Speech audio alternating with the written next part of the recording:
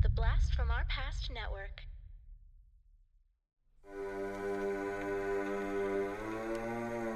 Lock your doors, close your windows, turn out your lights, for chills and thrills await you. It's time for Podcasting After Dark with your hosts, Corey Stevenson and Zach Schaefer. Stay with a friend, say your prayers as grisly ghouls close in to seal your doom. Tonight's episode, Out of the Dark, starring Cameron Dye, Lynn Danielson Rosenthal, and Karen Black.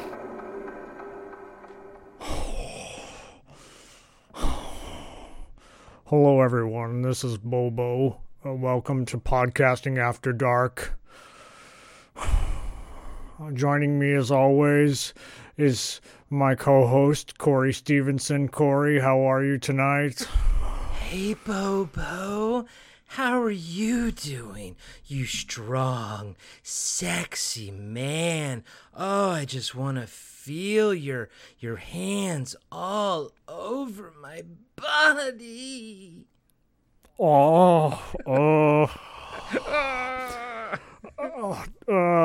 hey, what are you doing in my house? I gotta go. I'll be back later. What the fuck? Fucking just Bobo. happened there? Bobo was in my house. Hey, everybody. Sorry I'm late to the show. It's me, Zach. Yeah, Corey's here. I'm here. Bobo is here. I have no idea how he got in our house. He was wearing a clown mask.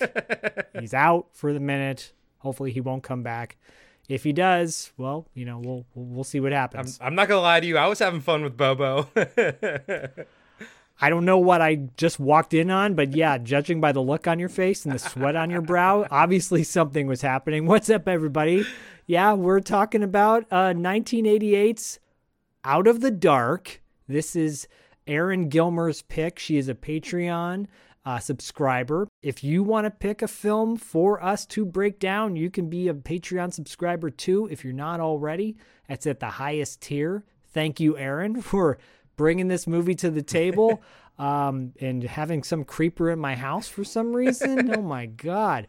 But we're going to talk about Out of the Dark. Yeah, it's a 88 film.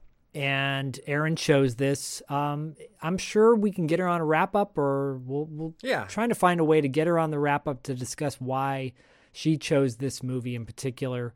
But my familiarity with this movie is very small. I've heard about it. I've known about it. I just have never seen it. I've seen clips on maybe late night Cinemax. And boy, oh boy, what a shame I didn't see it then. And thank God I've watched it twice in the past couple of days. Corey, what's your connection to this movie? Probably the exact same as you. I've never seen the movie in its entirety. Probably caught bits and pieces of it on Skinemax late at night because there's tiny sparks of familiarity when I see it, but nothing that I could comment on or anything. If anything, I probably am more familiar with the movie poster for this, the beautifully illustrated version of that movie poster. I totally forgot the artist's name, but he did a lot of Italian horror films and stuff. Name starts with an E. Anyways.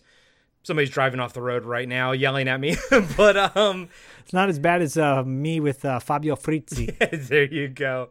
But yeah. Oh, mate, you got it wrong again. Sorry, David Irons. But yeah, dude. David Irons is here too? What the fuck? But yeah, dude. Synth and sleaze. That's how I sum this movie up. And Erin, thank you. Thank you. Oh my God. So much. And Zach and I talked about this offline. It's going to be a bit difficult for us to discuss this movie spoiler free because it's kind of, it walks the line between thriller and slasher, you know, so it's got that thriller element, that mystery element, but yeah, it's a whodunit, basically. It's a whodunit slasher. But Zach and I, there's going to be things we need to talk about during this breakdown and everything that pertains to the end. So just guys and gals, I implore all of you, track this down, go watch it before you listen to this because, man, this movie is a wild fucking ride. Yeah, once we get past the trailer, you know, I will do my my 2XL. If you do not want to be spoiled, turn this off right now. Boop, and turn it off. And then come back to it later. Go on Amazon, buy it. Trust us, guys.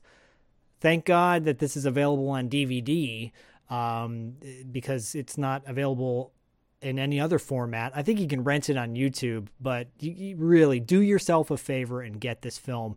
And I echo what Corey says, and thank you, Aaron. This is such a great gem of a film. So much to talk about on so many levels. It really is one of the first movies in a long time that I haven't seen that checks all the boxes off, where I'm like, I can see now why I didn't see it back then. But my God, I'm so glad I've seen it now. Yeah, same, dude. And it's interesting. We don't usually get to review a movie that neither of us have seen, and it seems right now that that both of us also freaking love. So this is going to be fun. But one more disclaimer, Zach, I don't know about you, but I couldn't really find much information on this film. The IMDb trivia was bare bones. It was literally, this is Divine's last movie, and that's all there was pretty much to it. And then the DVD doesn't have like anything on it, and even subtitles, much to Zach's chagrin. So I do apologize if I don't bring as much knowledge to the table on this one, because I truly don't know much about this movie, but I don't think there's going to be any lack of things to talk about while we break it down. No, where we may lack in like fun fact trivia tidbits will be made up with just our overall gushing over certain scenes and the aesthetic and whatnot, because there's a lot to talk about. There is. But really quick, before we get to the breakdown of the movie and all that jazz, Erin Gilmer has a show called Manic Movie Monday, and you got to check it out. She talks about just cult, avant-garde, different stuff. Everything from kind of sleazy to super mainstream, obscure stuff. Really fun show. I've been on it. Corey will be on it. I'll be back on it. Dustin from $2 Late Fee will be on it. It's a really hoot of a show. You should really check it out. She talks about a lot of movies that you might have heard of, but never got that deep on. And she makes it really fun and accessible for everyone to listen to. And she's got some really fun interviews on there, too. She talked to somebody from Black Christmas. She's got a killer musician on there from the 80s. I think that's one of her newest interviews. But anyways, go check out Manic Movie Monday podcast. It's on Spotify. Give her a nice rating because she's a sweet person, and we love her, and she's a friend of ours. And we support our friends, but if their content sucks, we don't talk about it. There you go. There you go. Case in point, my little brother. No, I'm kidding. I'm totally kidding. God, Sean, I'm kidding. Sean, no. I'm kidding. Does Sean have he doesn't a podcast? Listen. No, he doesn't. But he's like, oh, I could have done that. I'm like, then do it. No, he didn't say that to me. I'm just kidding. I'm totally kidding. We hear about Eric a lot on this show, but we haven't heard about Sean in a while. And I actually have experiences with Sean, so maybe one day we will discuss. Oh, them. My little brother. Who knows? Maybe he'll make an appearance on Podcasting After Dark. Yeah, who knows? love that dude. God bless him. God bless him. But yeah, really quick before we talk about the cast, hold on one second. I got to grab one thing. Oh, good, he's gone. It's me, Bobo. I'm back to talk about my favorite thing, the cast of my favorite movie that Erin Gilmer brought to the table. Thanks, Erin. I know you'll be expecting a call from me later. And don't forget, no extra business in Bobo's act. Normally, I don't like someone standing me up, but Corey, you do a really good impression of me. I give it a A+. A+, scraped nipples with knives. Oh, yeah. You know how I like it. You know who else knows how I like it? Cameron Dye. He plays Kevin in the movie. What do you know Cameron Dye from, Corey? Hold on, I gotta pull him up. Yeah, so apparently he was in Valley Girl, which is a movie that that Myra and I are gonna watch pretty soon. I gave actually Myra some options the other night. Valley Girl was one of them, but she picked Earth Girls Are Easy, and oh, that's a good one too. But if you want to see Cameron Dye in one of his best roles, you should see Valley Girl. Clearly his best role is Out of the Dark, but yeah, he's great in that. Have you ever seen Valley Girl? I haven't personally. Oh, you're missing out. He's been in a lot of great movies. Fraternity Vacation, he's great in too. That's on my very high on my watch list as well. That's per Zach's recommendation. Yeah, he's great. He's been in so many great things in the 80s and 90s. Did you know he was married to Laura San Giacomo? Oh. Well, that's interesting considering Zach is interviewing her for $2 late fee. That's actually pretty wild. Yeah, I locked the door to his bathroom that he's stuck in there. So yeah, it's a good interview. I was in his house when he did it. Oh. You were in the closet. Yeah. By the way, one movie Cameron Dye was in that's really funny is Men at Work with Charlie Sheen and Emilio Estevez. He takes a big bag of shit to the face. Oh, is he the one? Okay, I have seen Men at Work. I love that movie. Probably haven't seen it since high school, though. I thought it was great. So that's who he was in it. I remember that scene. Everyone remembers that scene. He was, and then he was in a movie called Scenes from the Gold Mine with Catherine Mary Stewart. You guys actually talked to her about that movie. Yes, Zach did. Yes, he did. Yeah. Okay. Anyways, you know who else is really good in Out of the Dark is Lynn Danielson Rosenthal. She plays Christy. Oh my God, can she ride a motorcycle she's really good at that.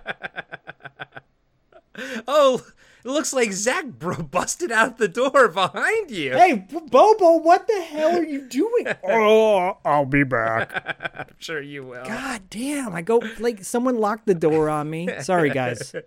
Were you in the middle of talking about the cast? Yes, actually, we did just talk about Bobo's favorite person, Cameron Dye. Now we are on to Lynn Rosenthal.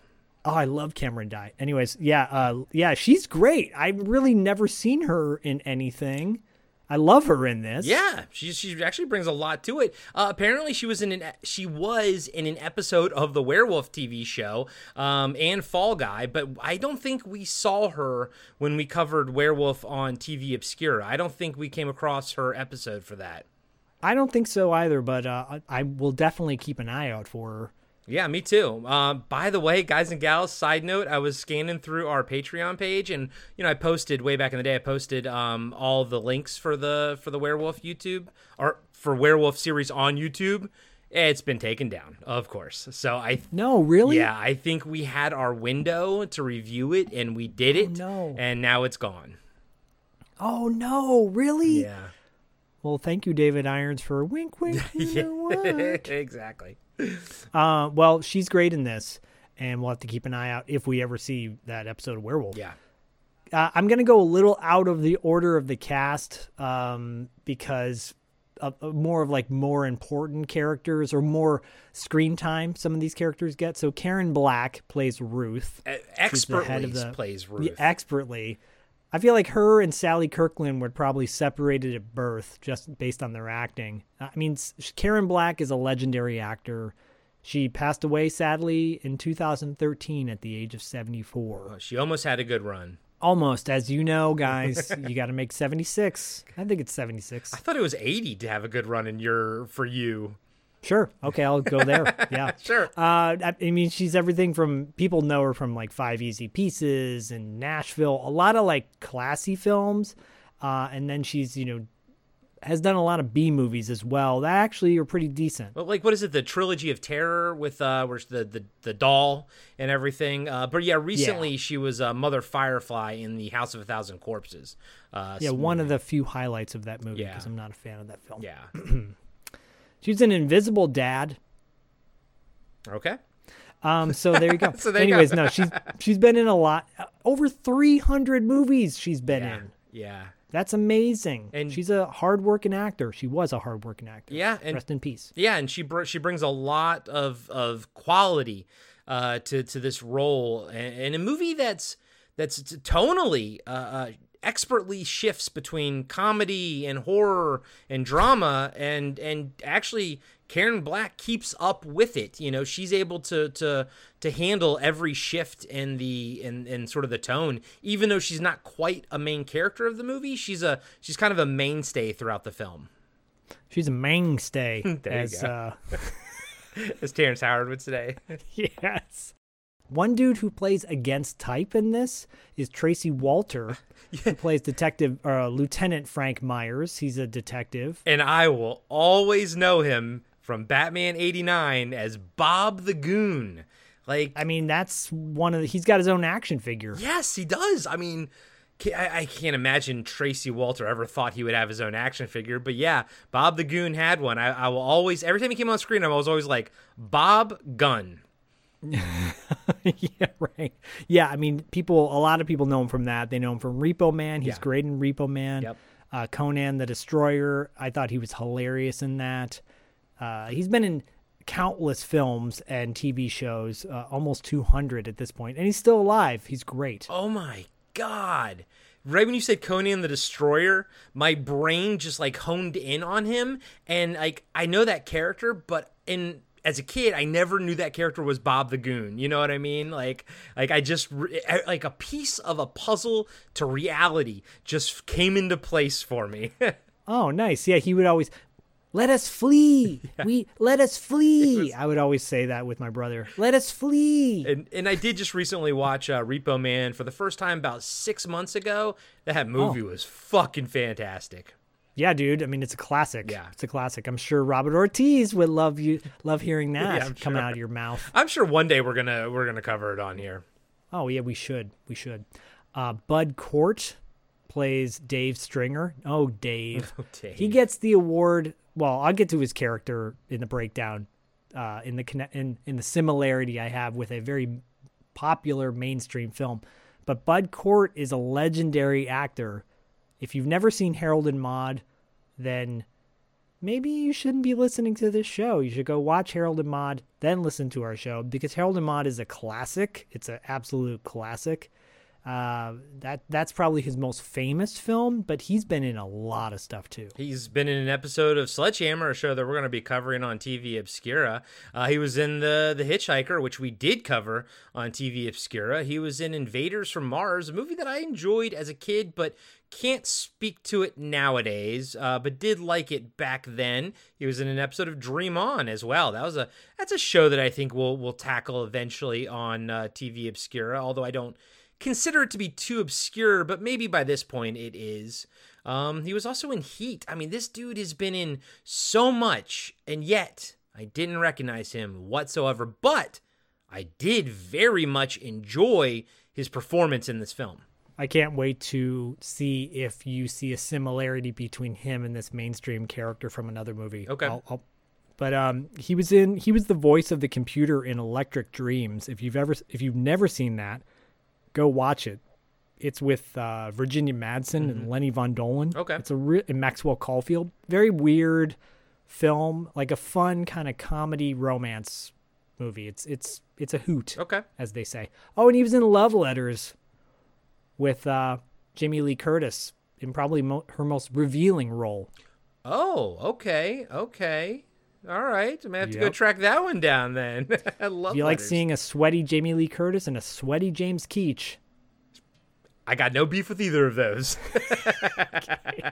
And then a small role, but funny nevertheless, Jeffrey Lewis plays Dennis. Yep. Juliette Lewis's father. Jeffrey Lewis is a fucking one of my favorite character actors of all time. Rest in peace to him. He passed away in 2015 at the age of 79. He was great in a movie that I love but feel is sort of underrated, which is Way of the Gun. And mainly because I don't think anyone saw it in the theater because I think Miramax, whoever put it out, didn't know how to advertise it. They advertised it as like this like action comedy, and it is not funny at all. Oh, cool. Well, then you just gave me reason to go see it then, because I've never seen it. And so, like, here's just an example, and it might spoil something for you, Zach, but in the trailers, I remember Ryan Phillippe is getting shot at, and he dives over into, like, this fountain, and then he kind of, like, yell, like, ow, like that, and it's a funny beat, in the trailer, but when you watch it in the theater, the camera goes in there and he's like has shards of glass sticking out of his arms and everything, and he's like trembling because he's like, what do you do with all this glass? But in the trailer, it was portrayed as a funny thing, and in the movie, it is not funny at all. Oh wow! Yeah. Well, then I can't wait to watch it. Yeah, it's cool. It's a great fucking movie. Yeah. Jeffrey Lewis has been in a lot of fun genre movies, like Double Impact with Jean-Claude Van Damme, The Lawnmower Man, Man Without a Face, which is probably one of Mel Gibson's best directorial movies, in my opinion. We talked about that and how we saw that at such a young age, and yet we both loved it. I loved it. And we did talk about him, I believe, in Night of the Comet, right? He was in that. I think he was. Yep, he had a small role in that. Only the Strong, which is a cool martial art capoeira movie. If you've never seen that with Mark Dacascos, check it out. Tango and Cash. Mm-hmm. So many great things. Fletch Lives, Pink Cadillac. Good stuff. Good stuff. But of course, the greatest thing is his daughter, Juliette Lewis. I guess so. Sure. I don't know. I was trying to make a joke. Yeah. No. You achieved it. I did. It had all the pieces of a joke. It just wasn't funny. So this movie is produced by Paul Bartel, and he's actually in it in a small scene, small but funny and pivotal scene. You guys know who Paul Bartel is. We talked about him. We just talked about him on Shopping Mall, actually. We did. And the scene that he's in, I mean, he steals that scene. He's fantastic in this. This is a wig, by the way. I love it. Love Paul Bartel. Lainey Kazan has a small, maybe not even a 2-minute scene. Lainey Kazan is a legendary Broadway actor, singer, performer. She plays a hooker in this. It's wild. Is she one of the ones that walks by and talks or something while she's like, what do you expect for $50 or something like that? No, she's at the end when she's like, her hooker partner says, do you want to pull a 3-way? And she's like, I can't, because if I go home smelling, right out. Yeah. I'll get to that line because it's a funny line. Divine, the legendary Divine is in this film. In their last role, because they passed away after this was filmed, but before this came out. And not going to lie, I thought Divine was fantastic. And you know what? We're not even going to spoil it right here who he plays. We'll talk about that when the time comes, because that was a great reveal in my opinion. Yes. Yeah, we don't want to give that away. Tab Hunter, he was kind of like a 50s dreamboat guy back in the day. And 50s and 60s, I think, was like his kind of highlight. He has a small pivotal role at the end of this film. He plays a driver. Oh my God, that's that. Yeah, that scene is fantastic as well. Guys and gals, there are so many weird micro moments in this movie that kind of don't have anything to do with the story, but yet they're fantastic and they don't feel like it takes you out of the movie. It just adds this extra layer of fun, and they're dotted all over the movie with them. All over. The rest of these actors don't have photos. Well, actually, one of them does on IMDb, but most of them do not. Some of them are still alive. Some of them are not. Silvana Gallardo plays Myers' partner, McDonald, in this film. She's great, by the way, I think. She was in Death Wish 2, which is a fun cult movie. Karen Laurie plays Joanne. She is one of the many phone fantasy girls. There you go. And she's been in I caught myself on that one. She's been in a ton of television. She's all over the place. Hercules, The X-Files. Yeah. She's good, and I want to see more of her. Yeah, I thought she was great. Yeah. Barbara is played by Karen Mayo Chandler. She passed away at the age of 48 of breast cancer in 2006. Jesus. She is so good in this. For a short period of time on screen, she's fantastic in this, and she's been in a bunch of stuff. Yeah, she fucking has, man. A lot of VHS covers that I recognize but have never seen, like Hard to Die, 1990. 976 Evil 2, 1991. Like, I recognize the hell out of both of those covers. Yeah, I do too. I remember both of those films because I've seen them both. A lot of, if you want to call them skin flicks, but she was also in mainstream stuff like like Explorers and Beverly Hills Cop. Yeah, because small roles. So Robert Picardo in Explorers played that Star Killer, that movie that they're watching in the movie, like on the roof. She plays Star Killer's girlfriend that's in that movie within the movie. Yes, that's right, and she's great in it. Mm-hmm. Last actor I'll list off for now. Star Andreef plays Camille. She's fantastic as well. Cute as a button. Yeah, so good and like so relatable. I'm like, oh, yep, that's every actor in LA, unfortunately. Yeah. If you look up her resume, she's been in a bunch of fun things like Ghoulies 2 and Scanner Cop. Yeah, Scanner Cop's really good, by the way. I love that movie. Okay. Dance of the Damned, which is a favorite with Erin Gilmer, I know. I think she posted that on her Instagram at one point. Yeah, Scanner Cop you should definitely check out. Okay. The Terror Within, that's another movie poster that I absolutely recognize. Oh, yeah. Yeah, good stuff. And I thought she was great in this, and I'm kind of curious to see all her other performances now. Yeah, me too. This was written by J. Greg DeFelice and Zane W. Levitt. Zane W. Levitt is known for producing a lot of stuff, and he was the coroner in this film. Oh. And he only has one writing credit, which is Out of the Dark. Interesting. I wonder if that's twice I saw a guy walk by that was like, he was balding with like stubble beard, really thin with glasses, and like those circular glasses. He almost looked like a poor man's like Maynard or something from Tool. Yeah. But I saw him twice and I was like, that's somebody. Like, it's either a producer. I thought it was the director at first, but it's not. So it's Zane Levitt or something probably. Yeah, probably. Okay. And the other writer, Greg DeFelice, he only wrote one other film called Bury the Evidence, which is a shame because I thought the script was pretty damn good for this. Yeah. Overall. There's some flaws, Yeah. and we'll talk about those, but, I thought it was pretty decent. Yeah, and he played the police photographer in this. It's nice that the director, Michael Schroeder, gave both of the writers, some screen time in the movie. Yeah, and speaking of the director, he's done some decent B-movie films like Relentless Part 2, which is actually a pretty decent sequel to the Judd Nelson thriller. Oh. We've talked about Relentless before. Yes, and I think, yes, I recognize that poster, but it's not for this. It's for the first one, because it's sort of the same poster, but in the first one it's Judd Nelson. In part 2 it's the other person. Miles O'Keefe. Real quick, I do want to call out though, he was the second unit director on One Dark Night. Yep.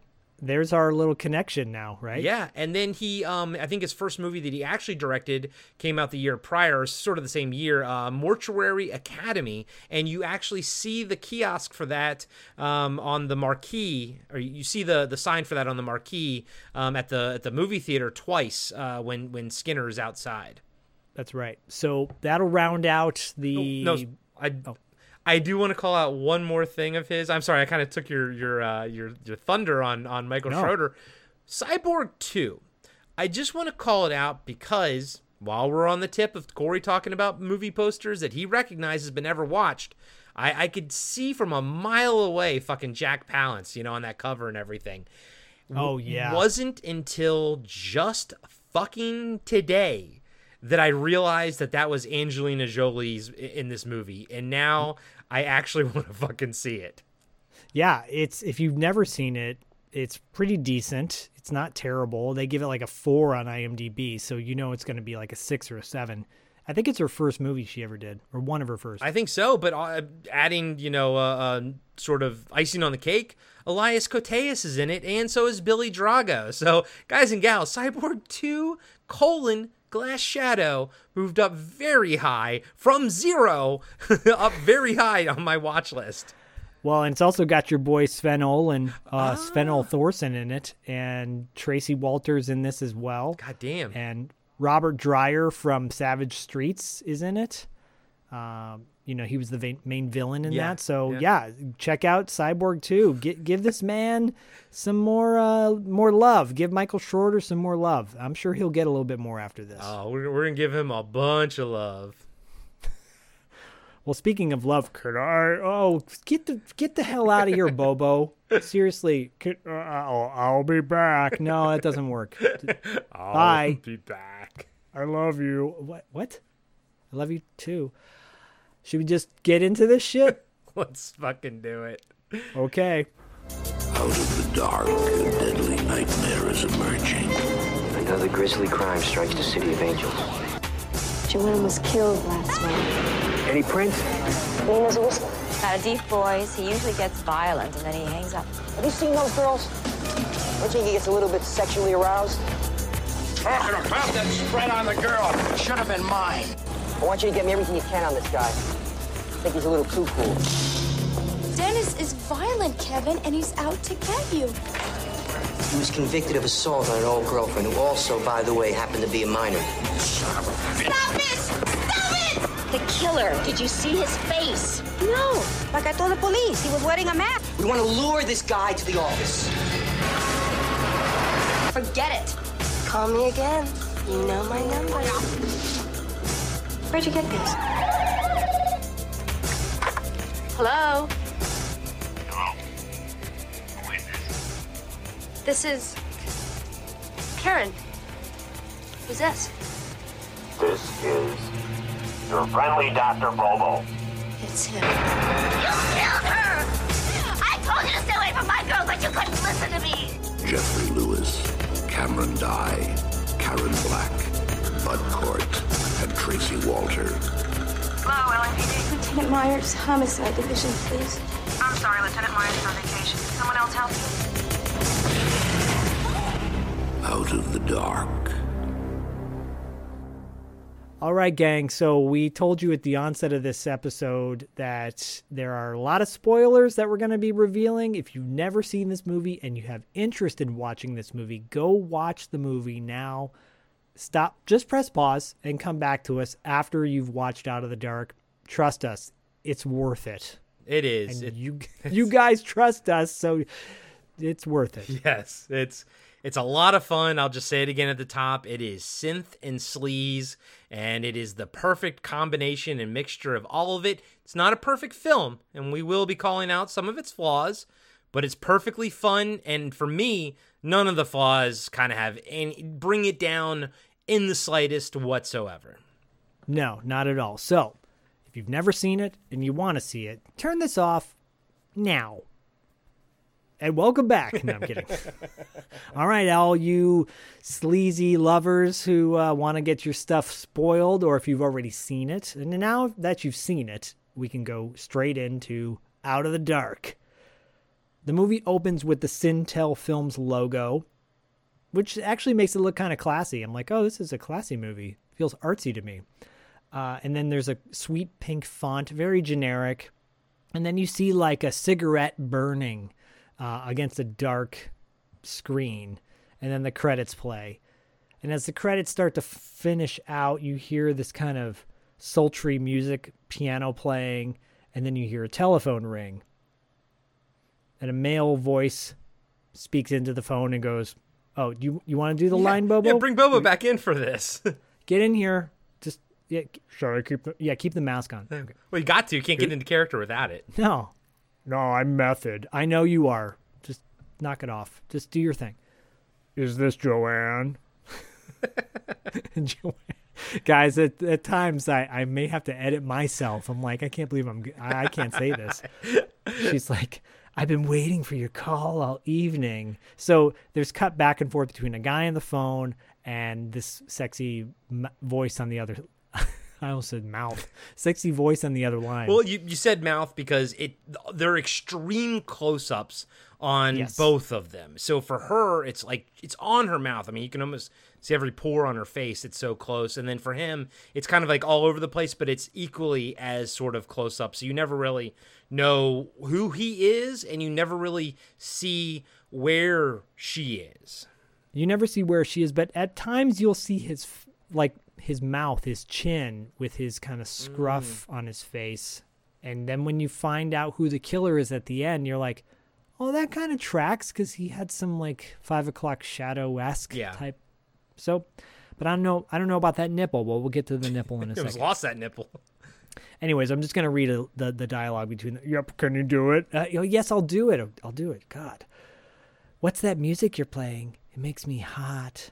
Are your lights turned down low? I got the picture you sent me. I want to know more about you. Tell me. Was that good, Zach? Yeah, that was great.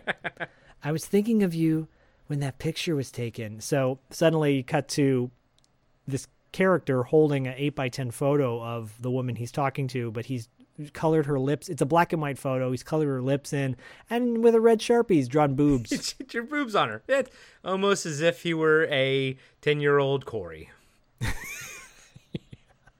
And she says, I was thinking of you when that picture was taken.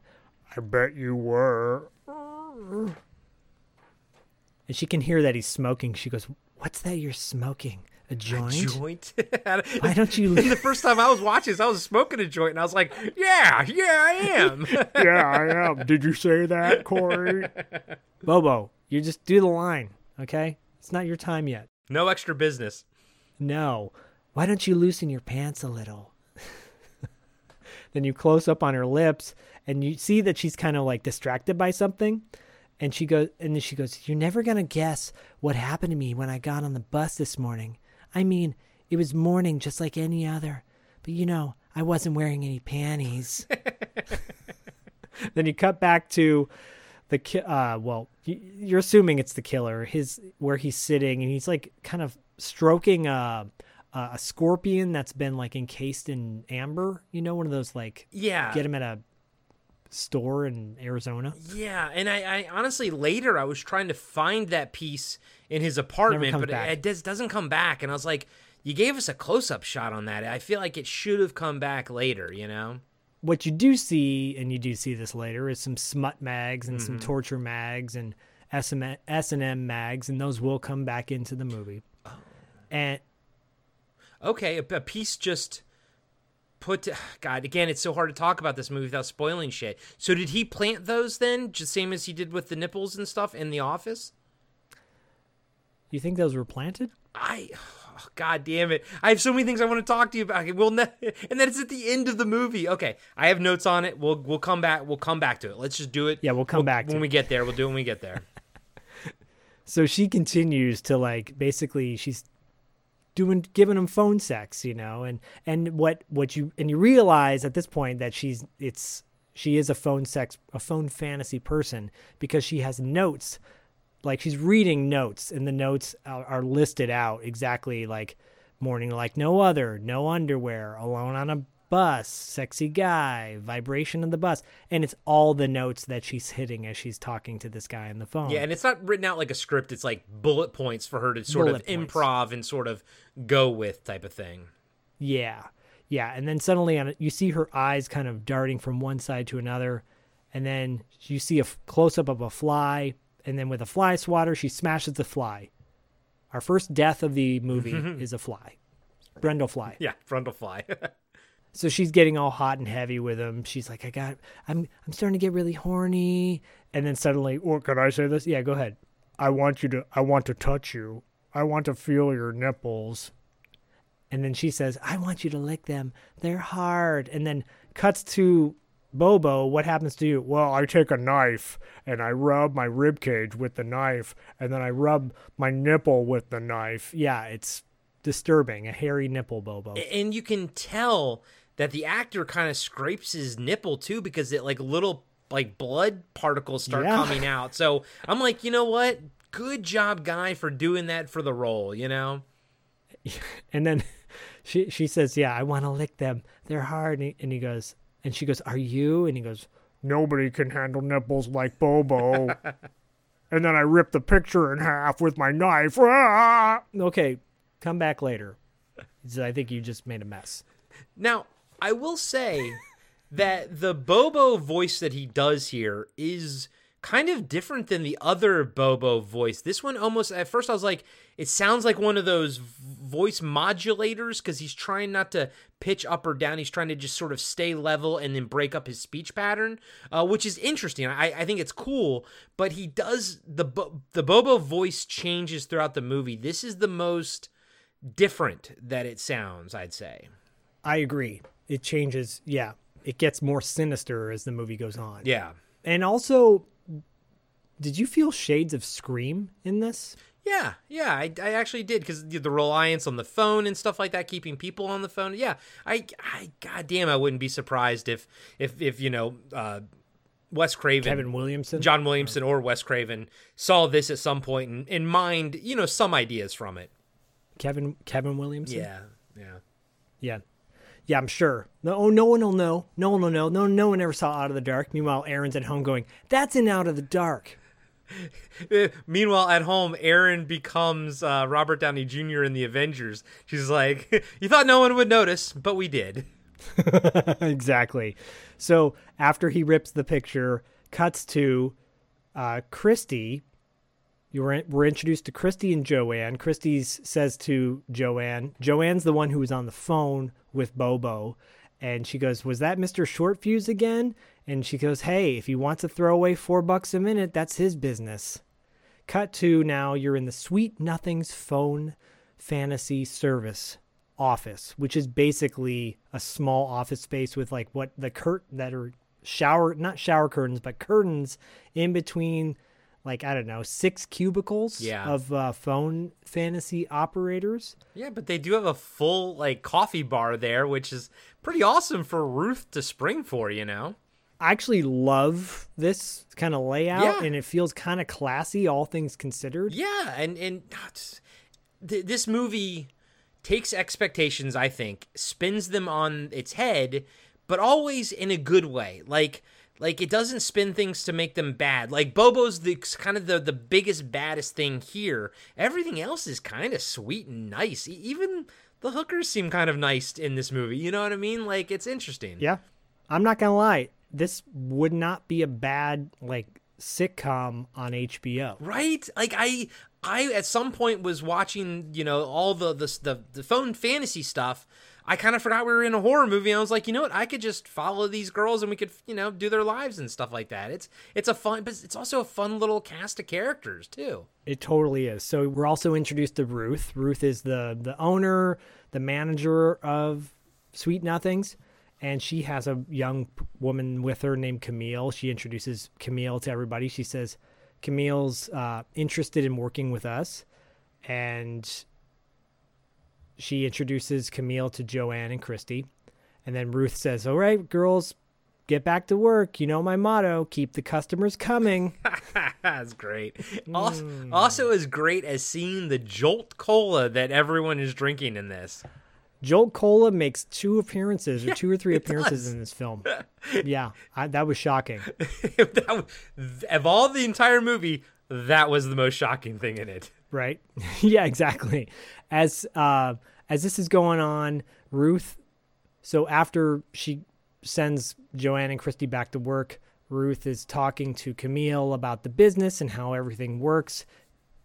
Meanwhile, we're cutting into another one of the phone fantasy girls, Vanessa and Barbara and Debbie. They're all kind of on the phone with their separate callers that they're trying to get off, you know? So Ruth is kind of giving her a play-by-play of how the business works, and then you're cutting into the phone fantasy operators sounding like they're having sex on the phone. It's pretty funny. Yeah, it is. And this movie has a lot of intentional humor in it, and I think for the most part, it pretty much all works.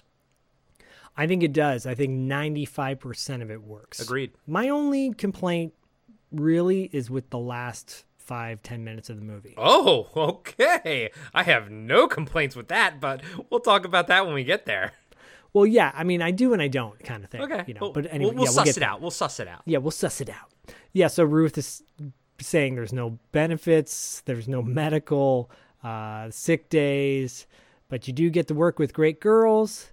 And she's like, they're tight, those kids, you know, like she basically is describing that there's a little family unit. Yeah, and you get that sense over the course of this movie. Now, I will say, you know, it's not Ruth, it's Camille. She's like, you know, sort of, she wants to be an actress, or she is an actress, yes. I should say, a voice actress. And she said she did a voice on a kid's cartoon, and the voice is Ookla the Mock on the Barbarian cartoon. And I'm like, so Thundarr the Barbarian, the character's name is, the other character's name, Ookla the Mock. And I'm just like, so you can just say that? Like, you can just take a copywritten name and just say it, but then not say the name of the show. Again, you know, we thought we wouldn't notice, but we did. Because it's just, you gotta think about it, 1988, there's no Wikipedia. There's no internet. The guy is writing this is like, you know what? I fucking love Thundarr the Barbarian. I'm going to throw Ookla the Mock in here. No one's going to fucking fact check this in 1988, you know? But now, you can pause it, go type in Ookla the Mock, and you're like, okay, that was a real thing. I just found it to be very fascinating that she name dropped Ookla the Mock. Well, who owns that property? Warner Brothers? Yes, because they put out the Blu-ray of it, the TV show Blu-ray. Well, they don't fact check any of their shit or cover. They're not consistent with any of their shit, so don't worry about it. Yeah, I don't think. Look at their DC movies. Yes, I was gonna say, especially nowadays and what's going on at like HBO and Warner Brothers and everything. No one is looking for Out of the Dark over there at Warner Brothers, you know? No, some guy comes to the head of Warner Brothers, like, oh, look what I just heard on Podcasting After Dark. And he's going to be like, is it reality TV? Not really. Then fuck it. I don't want to hear it. Exactly. Yeah. Yeah, so Camille sits down with Ruth, and she's talking about how she's an actor. She has videotapes of her commercial copy, which is really funny because it's very relatable. And Ruth is like, this is an audio business, not a visual one. Videotape doesn't do me any good. By the way, when I've gone out and had to find an agent for voice acting, it had a very similar vibe as far as the agents are concerned and just like the banter back and forth. And she does. She wants to... Camille says she's a voice actor, and Ruth says, you know, why don't...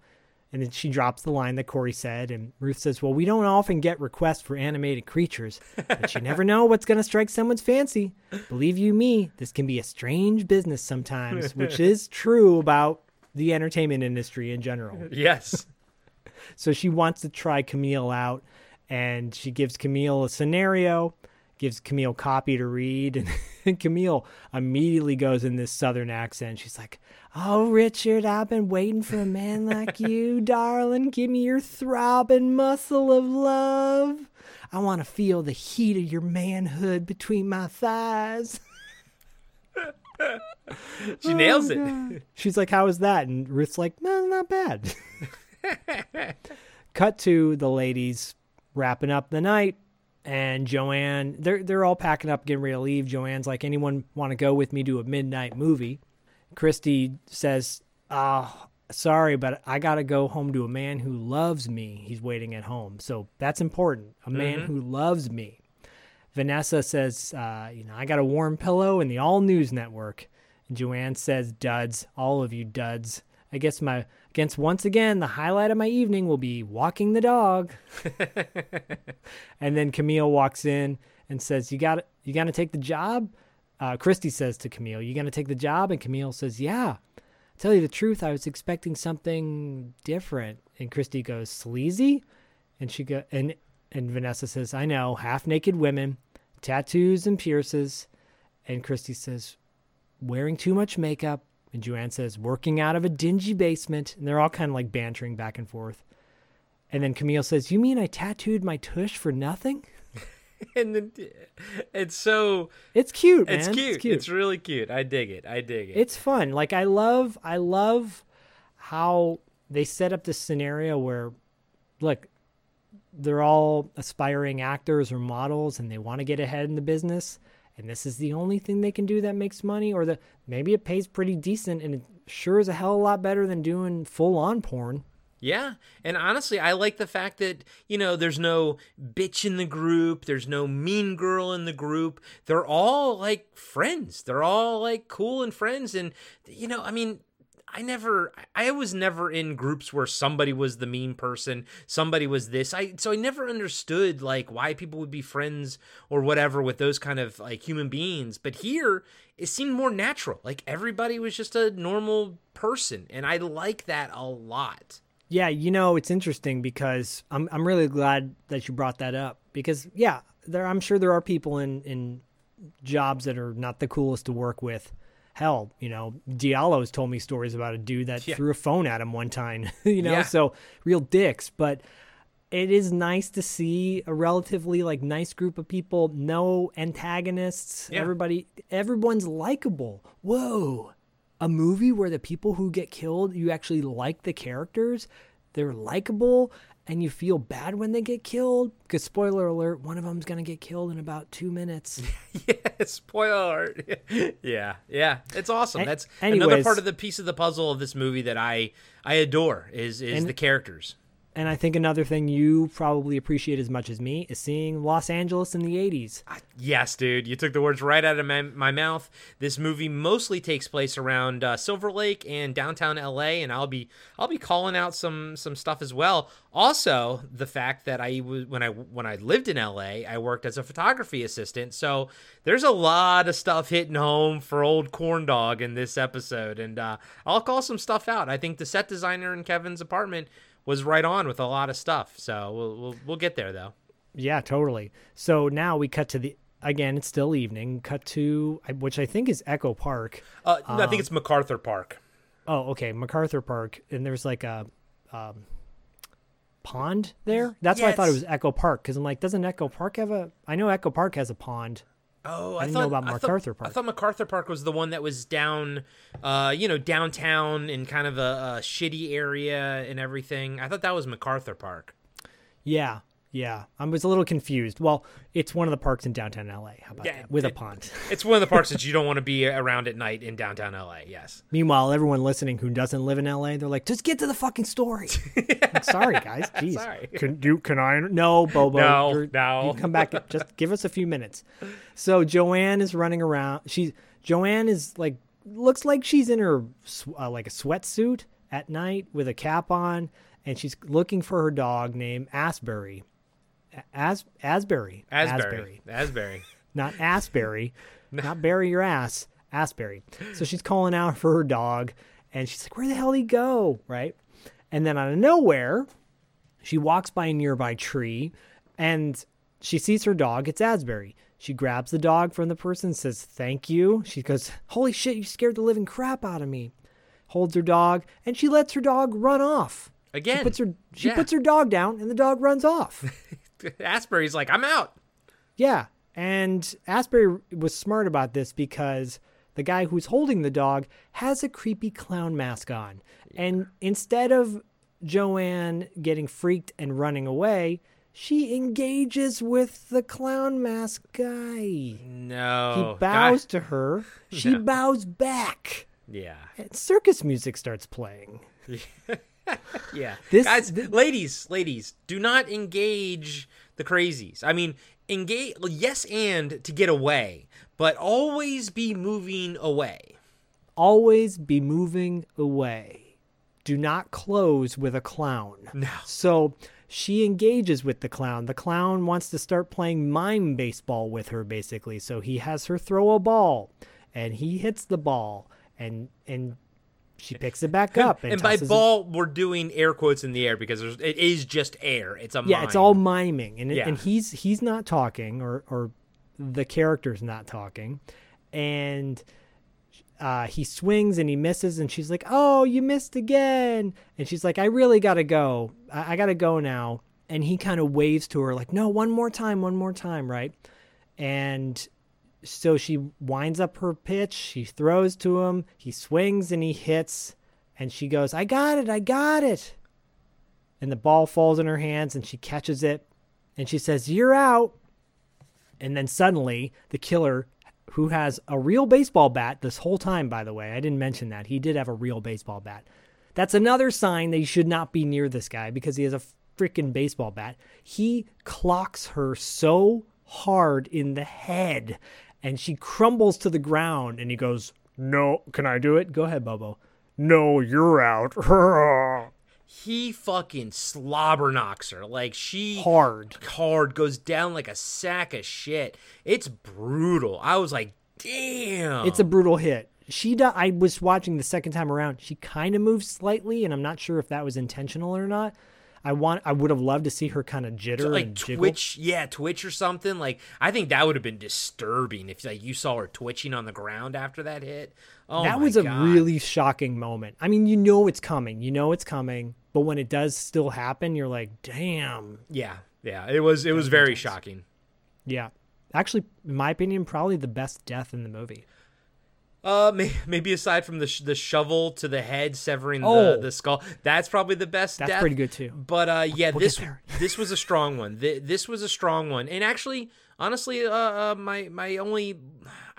This sounds horrible of me, but the only thing kind of keep holding this movie back just a smidge is that I wanted the deaths to be a bit gorier. I wanted them to be a bit more violent, but at the same time, I don't.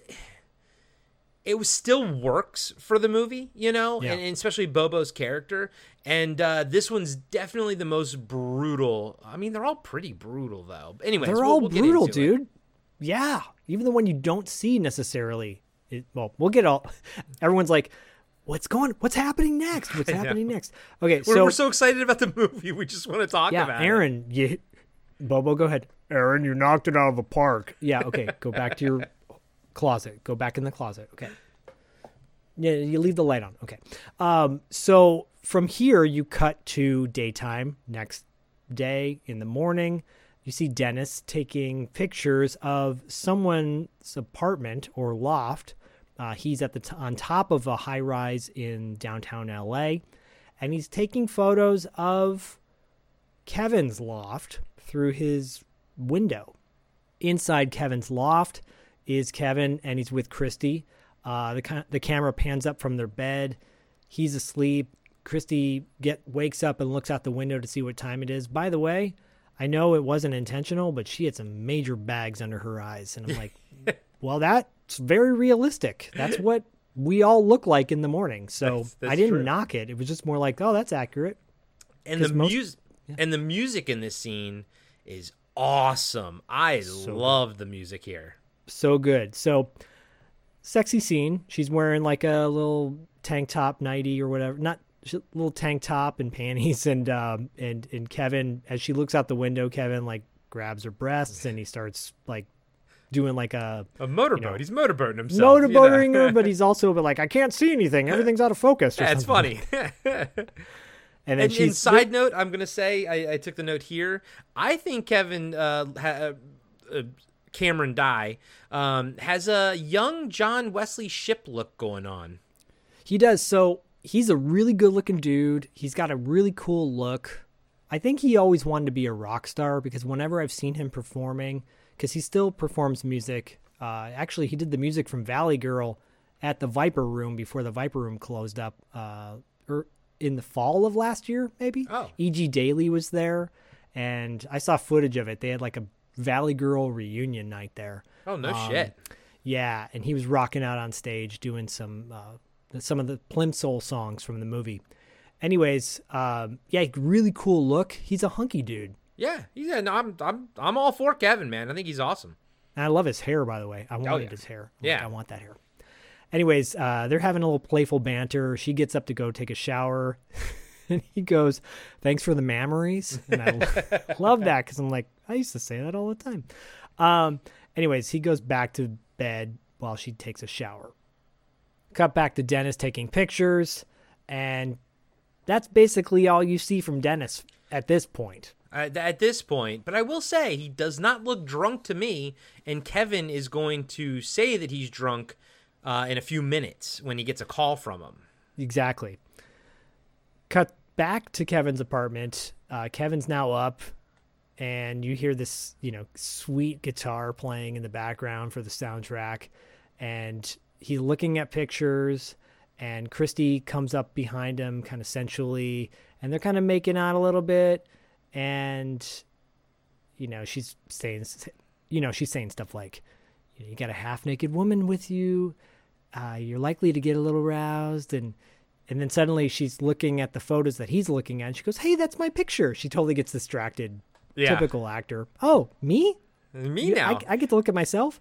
And she's like, oh, I have a pimple on my chin or something like that.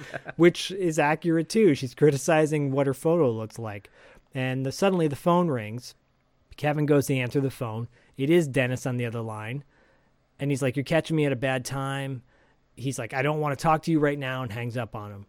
Christy says, was that Dennis again? And Kevin goes, yep, drunk as usual. And I guess, knowing what we know later, that could be a lie, that Dennis is drunk. But, Dennis's character seems to be pretty drunk all the time, except for in this one scene right here where he just did not look drunk at all to me.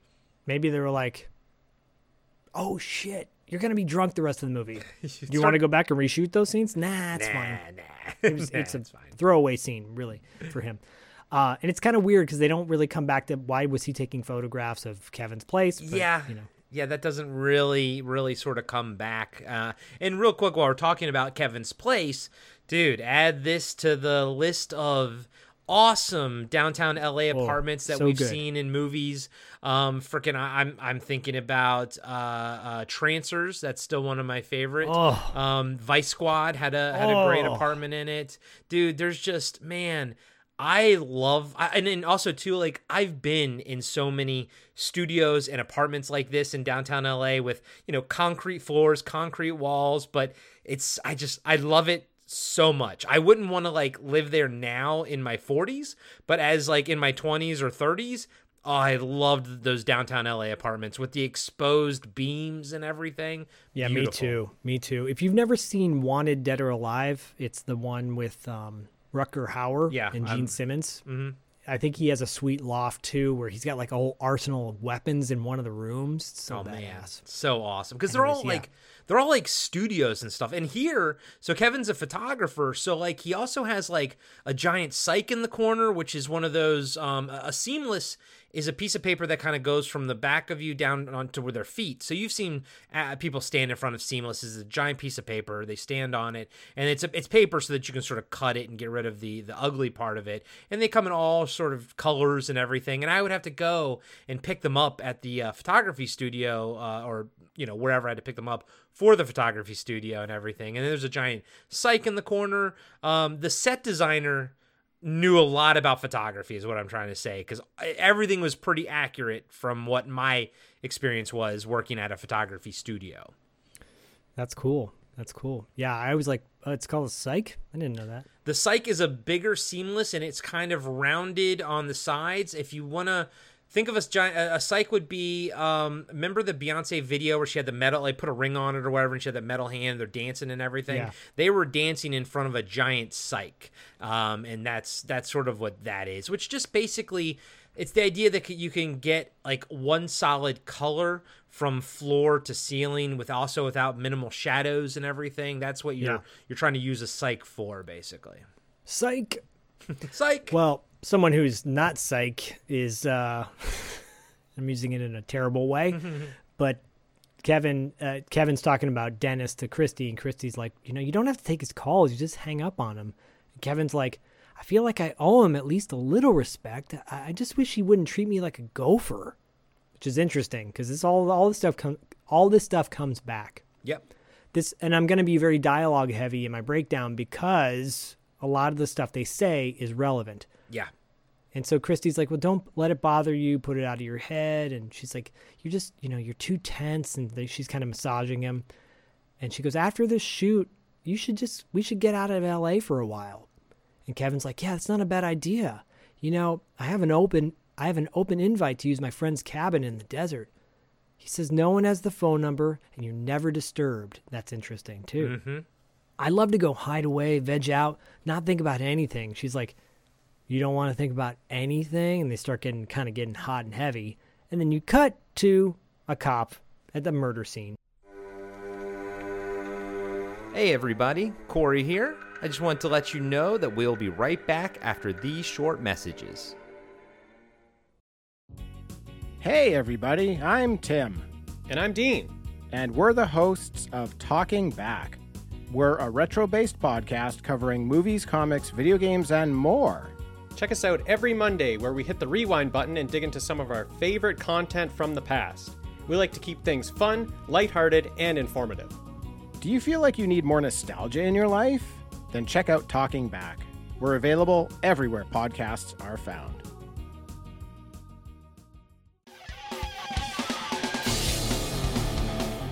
Have you been wondering where's the beef? Well, on our podcast, Throwback Trivia Takedown, you might just find that out, as well as some other things about the 70s, 80s, and 90s. We're a nostalgic-based trivia show that pits two challengers head-to-head in a duel of the decades, with categories ranging from movies, TV, and music, to slang, food, and fashion. You're sure to get the best in retro-themed trivia. So strap on your jelly shoes, grab a Surge, and walk like an Egyptian to your favorite podcast app and check out Throwback Trivia Takedown. I heard even Mikey likes it. And now, back to the show. Back at MacArthur Park or Echo Park or wherever it is. The next day, there's policemen kind of like walking down the side of an overpass. It's a really awkward moment because they're like walking down the side of an overpass to go into like the tunnel of the bridge area. You know? I know what you mean. The scene starts at the top of the bridge, and one cop kind of has to like go down the side of it. But then you get down there, and there's already people down there. It's like, why didn't you just take the stairs or whatever? Yeah, it's weird. You're introduced to Lieutenant Myers, who's walking down the tunnel to the murder scene, and he's talking to himself, going, another grisly crime strikes the city of angels. I'm like, oh great, is this guy gonna narrate himself the whole time? Which wouldn't be a bad thing. And his look sort of like fits it and everything. But yeah, this is the weird expectation things that this movie plays with. You think it's gonna be this for a second, it becomes a film noir movie, but only for like this minor, like tiny little scene right here, and I like that. I like how they sort of mess with the genre and kind of play with it, and it only works because Tracy Walter is great as he looks like he's made to be a film noir detective in the rain, smoking a cigarette, type of thing. Yeah, what I love about his character or this actor, it's so nice to see him play a role like this because you don't normally see him play a role like this. He plays like a scumbag or like a weaselly guy, and for him to kind of play a badass, and by the end of the movie you'll know he is a true badass, is very against type and refreshing. And it reminds me of so often you see these guys who are like, I just want to play this character. Or you think of actors who go, I'm tired of playing the same character over and over again. I just want to play something different. And this guy got that opportunity, and he nailed it, in my opinion. He's a true character actor. So he walks over to the murder scene, and a young cop approaches him and says, we found the girl's purse, some of her clothing. Her name's Joanne Traylor. She's not a hooker, but there was a business card for some photographer in her purse. Myers looks at the card, and it's Kevin Silvers, who we just met a few moments ago. Myers says to the crime scene photographer, you know this guy? And he shakes his head. And he calls over to McDonald, his partner, He calls over to McDonald, his partner, and he goes, hey, who's investigating all those prostitute murders? McDonald says, I think it's Langella. And Myers goes, great. Langella, my buddy. And McDonald goes, yeah, the one and only. This will come back. So this is important to say. Mm-hmm. And I like the build-up for Langella. Yeah, because Langella is like got a reputation. Yeah, right? And wait until you see him. And so Myers says, is he on his way? And McDonald says, well, he's on his way. Should be here any minute. The only evidence they found at the scene was a baseball bat next to the body. That's smart that he didn't take it with him. Yep. And it should be noted that Bobo the clown is always wearing gloves as well. And I like that. It's you can see it. They're like white, bright white, like the old school kind with like the 3 lines down the back of it and everything. I actually own those gloves. Really? They're mime gloves, aren't they? Yeah, they are. Oh, my God. I use them for my Willy Wonka costume. Do you also own a scary clown mask, too? I'm wearing a... Get back in the closet. My God. Sorry, never mind. I don't even know. That was so weird. Guys, if we did video, you'd see there's two guys clearly here. Clearly. Myers asks if there's any prints, and McDonald says clean as a whistle. And Myers says, well, I got some news for Langella. This ain't his man. What we got here is a whole new psycho out on the streets. Love it. Love the way he delivers his lines. Love his hair. Love that fucking slicked back hair. They pull the sheet over the body, and as you're seeing it, you see that her nipples were cut off. Right. So there's like blood kind of coming from the chest region as they pull the yeah. So I think we're gonna talk about that later. Let's talk about it later. They don't show the body though, which I think is very important to note. They don't show the body. No, they don't. Although I took that as like they didn't get the shot type of thing. That's less of a planned thing, more of a gaffe. Yeah, because there's a lot of blood. There's a lot of blood. Yeah. And as they're doing that, you hear Myers go, "Doesn't look like the summer of love to me." From there, you cut back to Sweet Nothing's office that afternoon.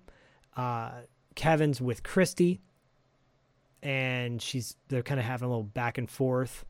And Vanessa's on the phone. One of the other ladies is on the phone with a guy, and yells out to Christy. She's like, "Girl, get your butt in here. Joanne didn't show up for her shift, and we're swamped with desire." And then she's on the phone with this guy, "Swamp with desire for your tight, muscular body." Barbara pops out of nowhere through one of her curtains while she's getting a guy off. And she's like moaning. And she says to Kevin, she's like, "You were supposed to be here at 1:30 to shoot these pictures." And she's like, "You threw off my day." And she goes back to moaning with the guy. And Kevin's like, he goes, "You're getting really good at that." She's like, "Come on, are we going to go or not?" And then Ruth is like, "Hold your horses. Where do you think you're going?" And Barbara's like, "Ruth, I told you. I told you a week ago I have to get my headshots done today." So Barbara gets her shit and leaves with Kevin. There's a lot of things going on there. Yeah, and there's fun like they turn on the sex and then they sort of turn it off really easily, and there's humor in that and everything. Oh, it's super funny. Yeah. So right before Barbara and Kevin split, Ruth announces to everybody, for those of you that haven't heard, Kevin's been hired by Modern Photo Magazine to do a spread on the phone fantasy girls, and everybody gets all excited and applauds, and it's this moment of like, oh, again, this little community that they have, total sitcom moment in a good way. And when you're watching it for the first time, it's actually more of a community than we even know at the time, because later on we find out that Dennis is like Ruth's ex-husband. So that means that clearly, Kevin is now sort of with Ruth and her people. So you can tell that there was more unity before, and maybe Dennis kind of fucked things up and he's a drunk over here. But I like that at this point in time, you don't really know that there's that much of a connection between Ruth and Kevin, but there is, and you can feel it. You just don't know what the reason is, but you can feel it, and she kind of treats him like motherly to him and everything. Again, I could just watch a movie or a sitcom, like you said, about just all these characters and just take away the horror element of it. Totally. You could have made a romantic comedy out of this movie. Yeah. It's right? And it says a lot, because all the actors they're doing their job, and the script is tight and fun, and it's a testimony to the creatives involved that we're saying this. It's a testimony that we're saying that we could watch all these characters in a different genre, because I feel like they're so fleshed out. And the thing is, this is such like a schlocky B movie on paper, but in reality, it's infinitely better than it has any right to be. As Burt Reynolds says in Boogie Nights, we made a real thing. Yes, they did. They made a real movie here. Yeah, they did. And we really care about the characters. We do. And this is a funny moment, because so Kevin says goodbye to Christy and they leave. He leaves with Barbara. And then Debbie, one of the callers, one of the women there says, she yells out to everybody. She's like, "Hey, this guy wants a threesome." And Ruth goes, "I guess that leaves me." And she like shakes her boobs for a second. It's really funny. It's funny. And she walks over and picks up the phone and she goes, "Your lust rod is pumping more action for just one girl to enjoy. Fire some of your love in my direction. Let it fly, honey. Let it fly." And then she like takes a sip of her Jolt or something while she moves the receiver away. It's great. It's awesome. Cut to Kevin and Barbara coming out of an elevator, and they're suddenly approached by a guy wearing a David Letterman t-shirt. Fun fact, I owned that David Letterman t-shirt back in the day from the NBC store in San Jose. Late night with David Letterman. Yeah, right there, front and center. So Dave Stringer approaches them, and he, to me, immediately gives off vibes of Louis Tully from Ghostbusters. Oh yeah, he's the pervert version of Louis Tully. Well, I mean, Louis Tully was a pervert. I'd say true. I'd say he's the sleazy version of, and Louis Tully was also sleazy. But yeah, I'm feeling you. I'm 100% there with you. And then the red herring that they create, I think, is very well done because it had me going all the way up until pretty much the end, and everything. But was it Bud Cord plays? Bud Cort. Yep. Bud Cort. I think he's great in this. And like I said, this is my sort of biggest experience with him. I've seen a bunch of movies with him in, but I don't remember him at all. I think he's great in this, to be truthful with you. So again, he's a character actor. He's been in tons of movies, mostly known for Harold and Maude. And again, if you've never seen Harold and Maude, it's great because he's like a guy who wants to commit suicide all the time, a little kid. And he meets this woman, Ruth Gordon, who's like, in her late 70s, and he's a teenager. Oh, wait, he's Harold? In Harold and Maude? Yeah, he's Harold, yeah. I've never seen a fucking movie because it beat Star Wars for Best Picture. So fucking Harold and Maude can go fuck itself. I will never watch that movie. No. Wow. Dude. Cat Stevens does a soundtrack to that movie. I'm not that against it. But I'm not running out to go see it. But the thing is, I can picture the Harold and Maude cover and everything in Harold. I didn't know that was him when I was watching this. No, because he's like 15 at the time or 16. No, he's older than that, but still he's a kid versus now. And I can see why it won Best Picture versus Star Wars because it's a classic. It's what Hollywood loves for the Academy Awards. So yeah, and those awards don't mean anything. And what movie became a giant franchise? Well, no, exactly, but it's like, the year the Forrest Gump beat out Shawshank kind of thing where you're like, but Harold and Maude is a classic film. Okay. It's a beautiful movie. Sure. It's beautiful. Sure. Anyways, they meet Dave. Barbara's like, "Good morning, Dave." And like, he says, "Oh, hello, Barbara. How are you this afternoon?" Very kind of meek. And you get the pervert vibes from him immediately. Of course. And Dave like awkwardly invites Barbara on his boat. And then she's like, "Sorry, I'm taken." And Dave like looks at Kevin and goes, "Oh, well, keep up the good voice work," as she's walking off. It's a very awkward moment, and you're like, "Oh, this is the guy, right? This is the guy that's gonna kill. He's the killer." Yeah, of course. That's well. At first, to hear they're not building it up, but they definitely they're laying the groundworks and everything. Kevin goes, "Who was that?" And she's like, "Oh, one of my many men."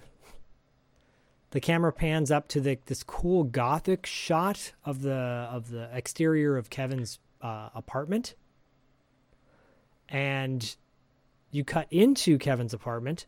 Kevin's getting his photos set up, his photography stuff set up. You see like the camera's panning on artsy photos that he's taken. They're all nude photos, but they're very artistic. It's total 80s. Yeah, it's classic 80s photography of nude photos, but very classy and sexy. Right. Yeah.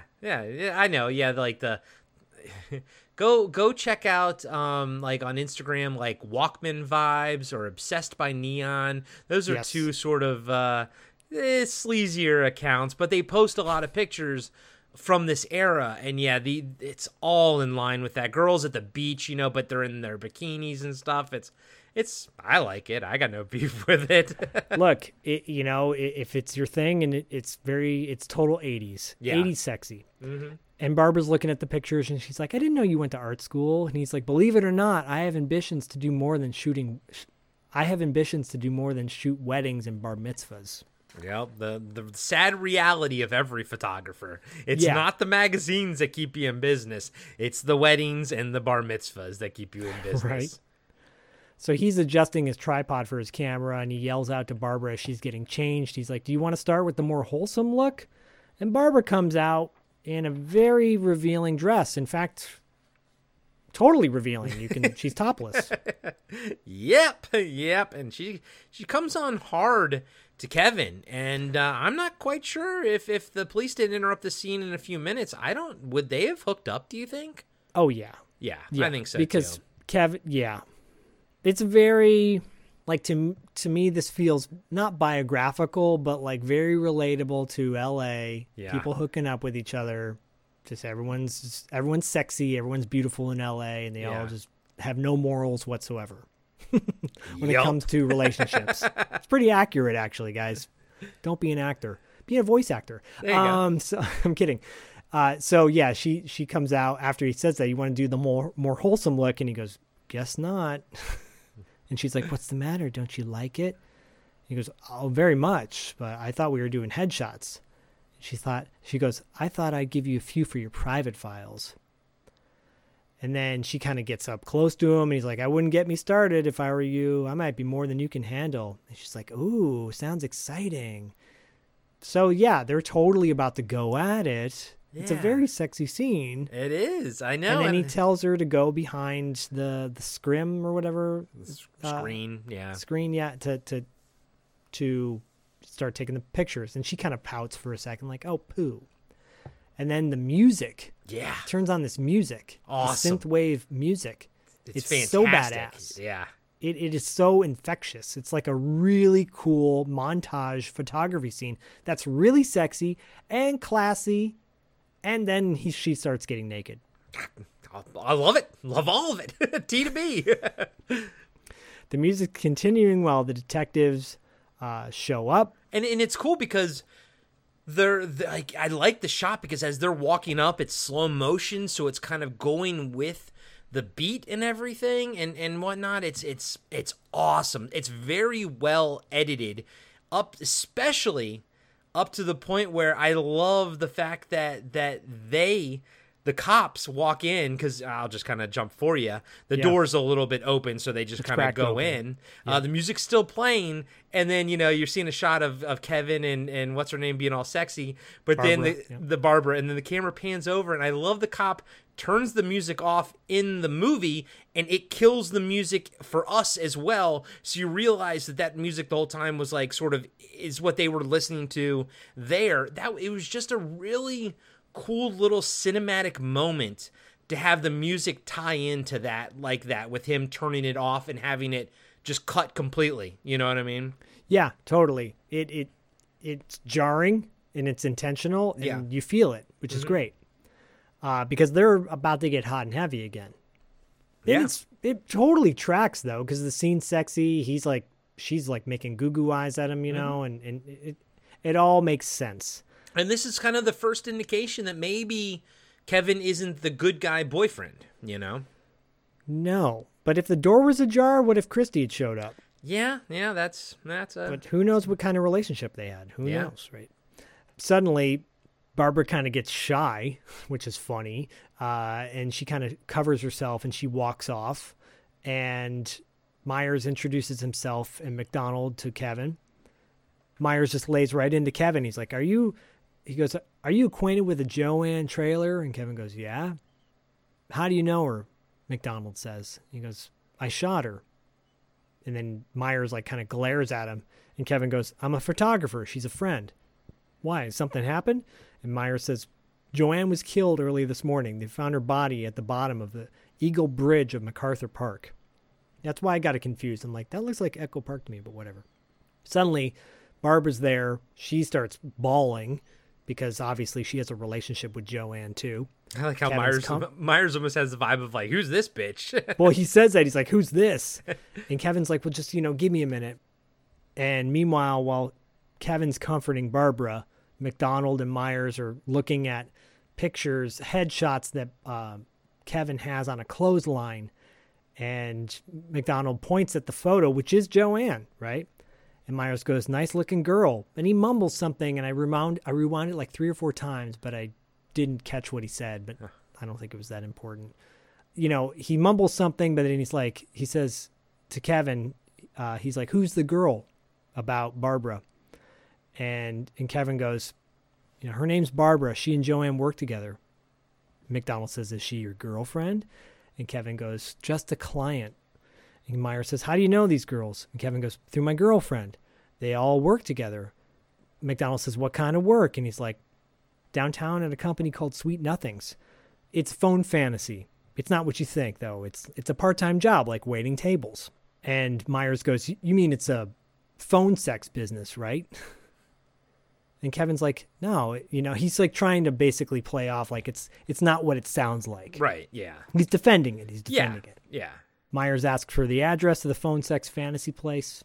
Kevin writes it down and says, ask for Ruth. She's in charge. And Myers says, we'll be in touch. And Kevin's like, yeah, no problem. Let me know if there's anything I can do. As they're walking out, Myers is like, thank you, I will. It's like very cut and dry, done. Yeah. They go outside, cut to outside of Kevin's apartment, Myers and McDonald. And Myers is like, I think he's a little punk. No, I think he's a liar and he's a punk. I think we need to keep tabs on him. He's like, if you're taking photographs of phone sex girls, you got to be a little kinky. And McDonald's like, hey, maybe he's just trying. This is a very important scene because McDonald goes, hey, maybe he's just trying to make a buck. I mean, come on, Frank, try to be a little liberal. Yeah, and which ties in later when they're talking to Kevin at the interrogation place, and he's like to McDonald, you believe me, don't you? And she's like, I'm not sure, but she is kind of. Sort of, I mean, she even says it later, like she sort of plays devil's advocate or whatever. But, I mean, I think it's nice to have cops that are like, both of them are coming at things from a different angle. Yeah. I wouldn't think it would be smart to put 2 cops together that both viewed things the same. You kind of probably want a different point of view on things. Yeah, it's a good cop, bad cop kind of scenario, right? Yeah. And so this is interesting because Myers kind of makes a good point. He's like, think about it. Have you seen these girls? Don't you think this guy's getting a little sexually aroused if he can't get any closer to them than the length of his camera lens? Yeah. And McDonald's like, who says he isn't getting any closer? Look at the guy. He probably gets more ass than a toilet seat. I think she wants Kevin. Right? And McDonald's like, I'm not ruling the guy out. I just think there were a lot of guys who wanted to get close to this girl. And Myers says, I want you to give me everything you can on this guy. I think he's a little too cool. I think also Myers a little like jealous of I think so too, but I mean his hunches aren't quite wrong either. No. So this next scene is really shot well, dude. It's the Sweet Nothings office shot. Yes, dude. Describe it. Yeah, so they're in there. God, I love. We talk about it so much, but this movie, Zach, was filmed in January because it's the only time it rains in LA. But I love the fact that unlike right now.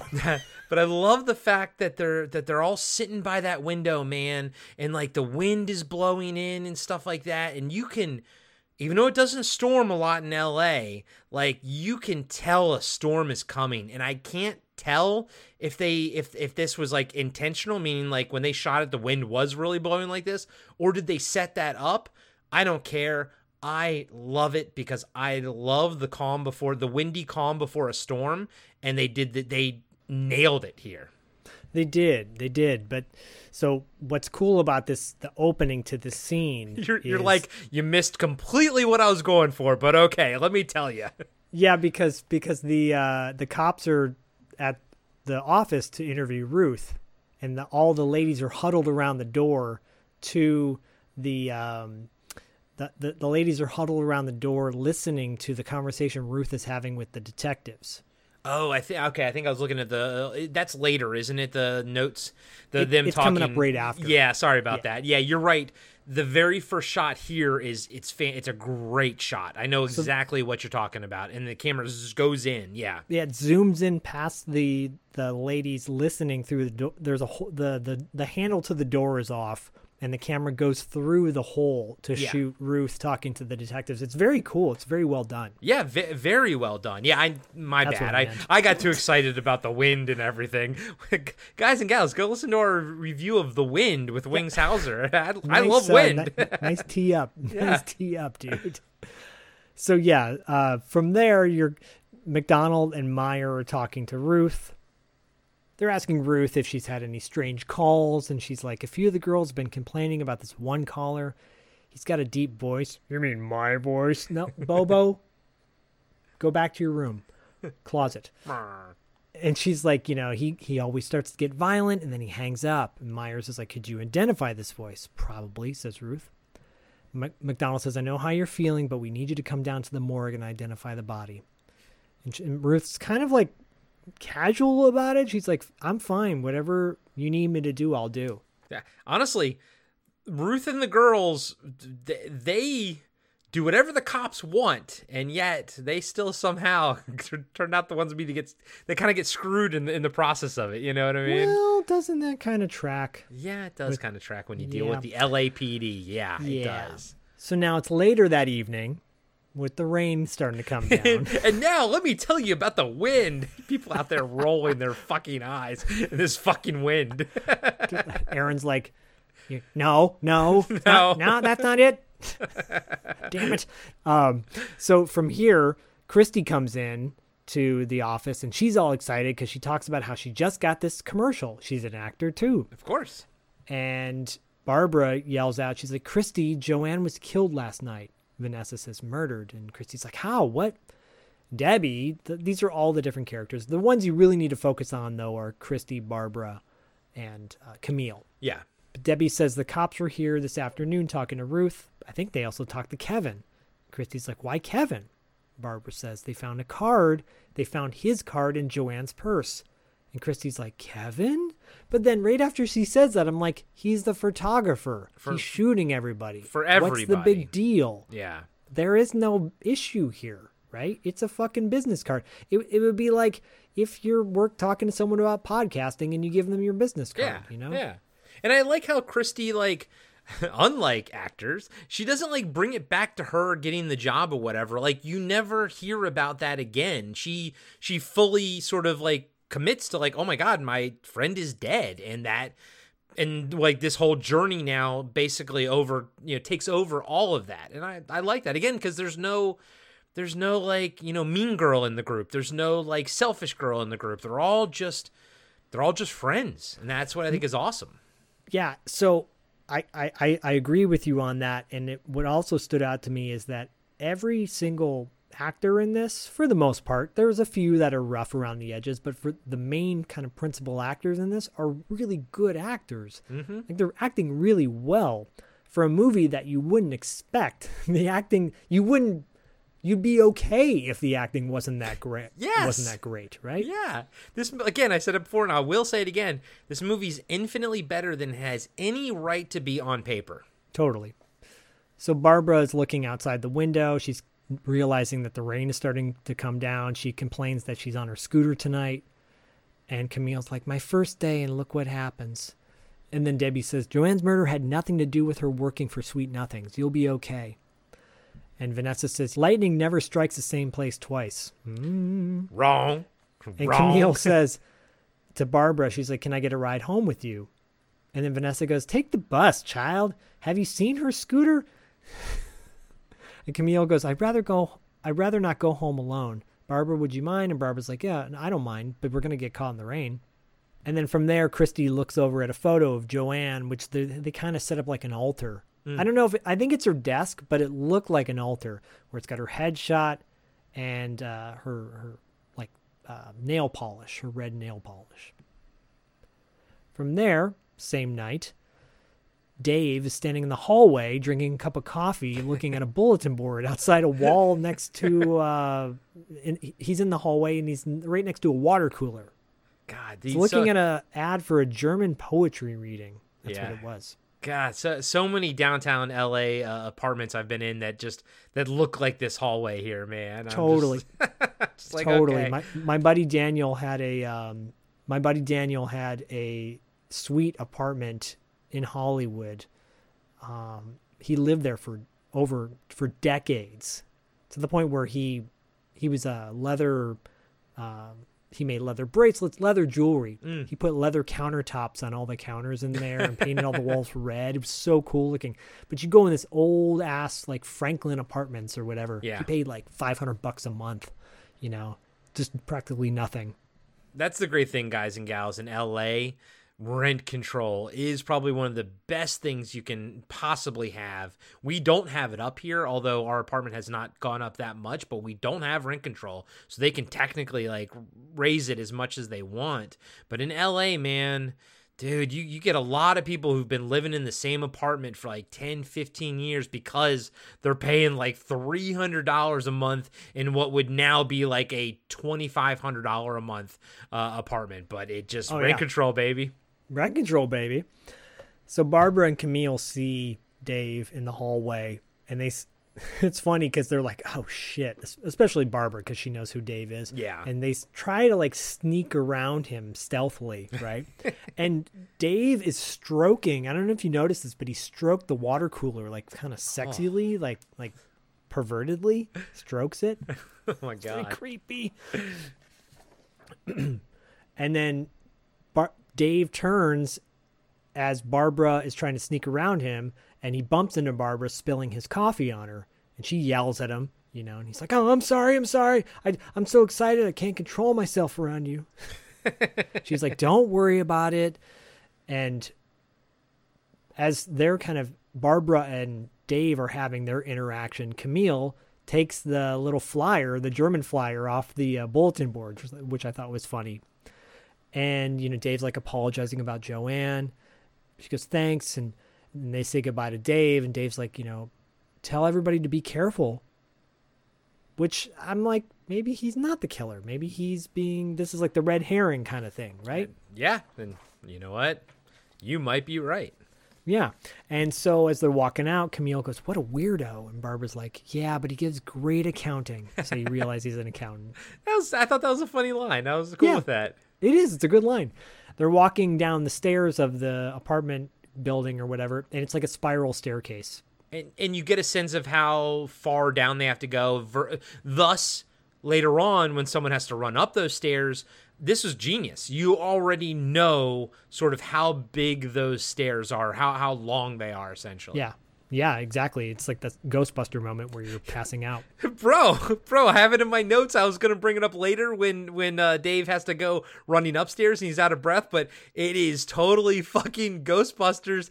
Tell me when we get to 20, I'm going to throw up. And I, as an ex-smoker, totally fucking understood that. Well, and speaking of smoking, there's a lot of smoking that goes on in this movie. Yes. And totally, and Dave is totally Louis Tully. Mm-hmm. It's totally Louis Tully. Yeah, no, you're right. You are a bit more sinister, but yeah, pretty much same vibes. Yeah.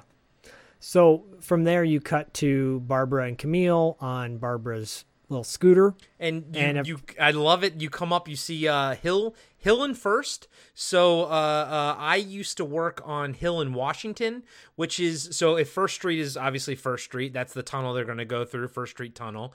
It keeps counting down, and I was Washington is about 15th Street, or it's higher than 11th. It's about 15th Street or so. So yeah, Washington? I was on.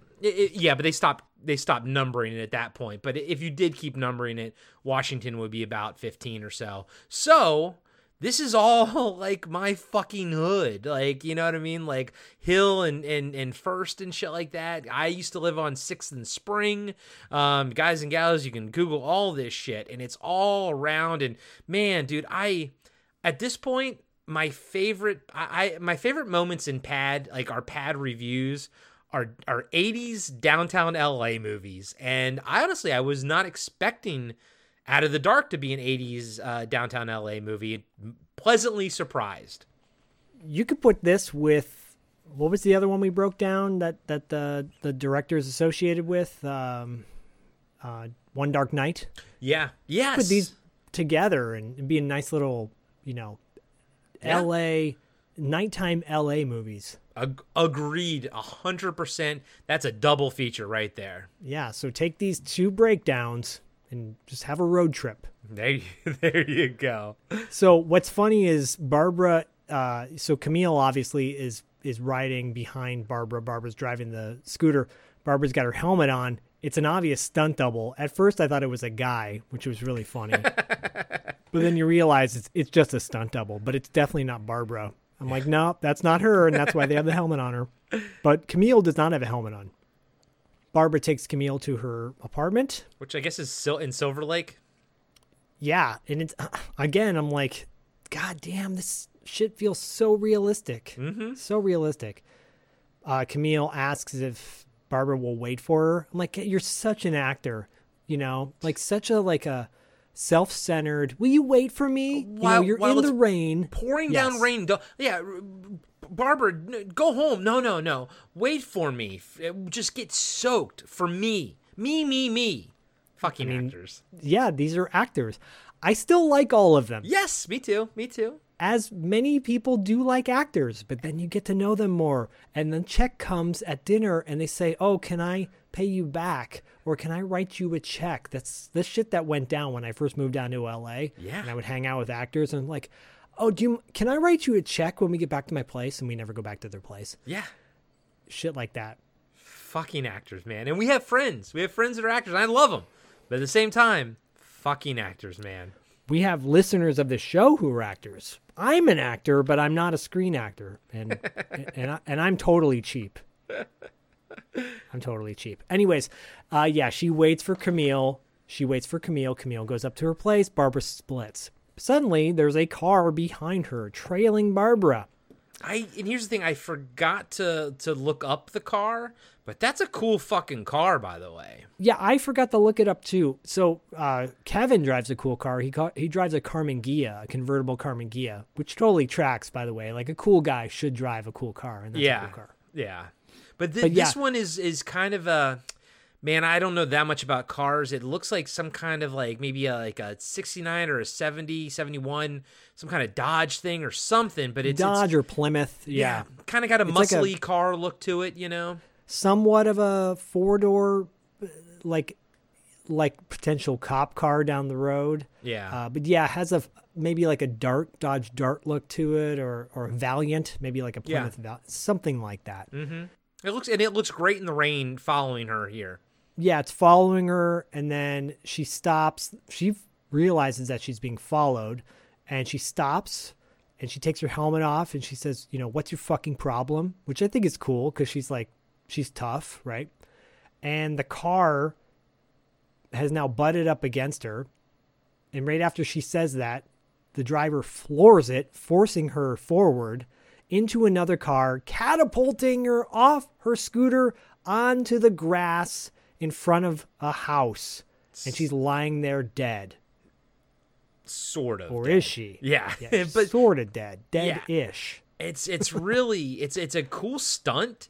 It's a cool moment because he like you said, he shoots her off. She jettisons through the air, and you can tell you can't tell if did she break her back or whatever, but she can't get up. So she's definitely fucked up, Oh, she's fucked up. Yeah, and she's about to die. Yeah. And a dude comes out from the house, and he's speaking Spanish, and he's kind of doesn't see necessarily what's going on.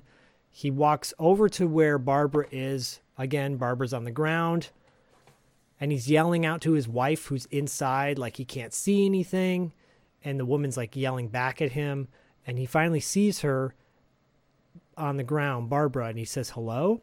And then he realizes that she's dying, and he goes, Madre de Mios, or something like that. And out of nowhere, a shovel comes down directly into his skull, going halfway through his head. It's an amazing hit. Corey, take it away. Yeah, dude. It's probably I guess the body in the shower later is a bit gorier, but I didn't think that quite... I think this is more. I was going to say, I didn't think that quite looked good. This looks fantastic. And the shovel, it's sunk straight down through the side of his head, kind of where how you would put one of those fake arrows through your head, but instead of the arrow being cut in half, the shovel is fully severing like his skull. I was not expecting that, and I think it's the best death in the movie. Yeah, I would say for me it's number 2, but I can see why it was the best for you. And this guy was an innocent. I mean, they're all innocent, but this guy had nothing to do with it. He was just wrong place, wrong time. Yeah. And Bobo's freaking out. Can I do the laugh? You cannot do the laugh, Bobo. Go back to your closet. And come out later. Okay. Yeah. No. And warm milk. I like warm milk. Anyway, sorry about that. So Barbara's freaking out at this point. Bobo's laughing. It's fucking creepy because he goes, "It's time for Bobo," but it's more menacing than what earlier you heard.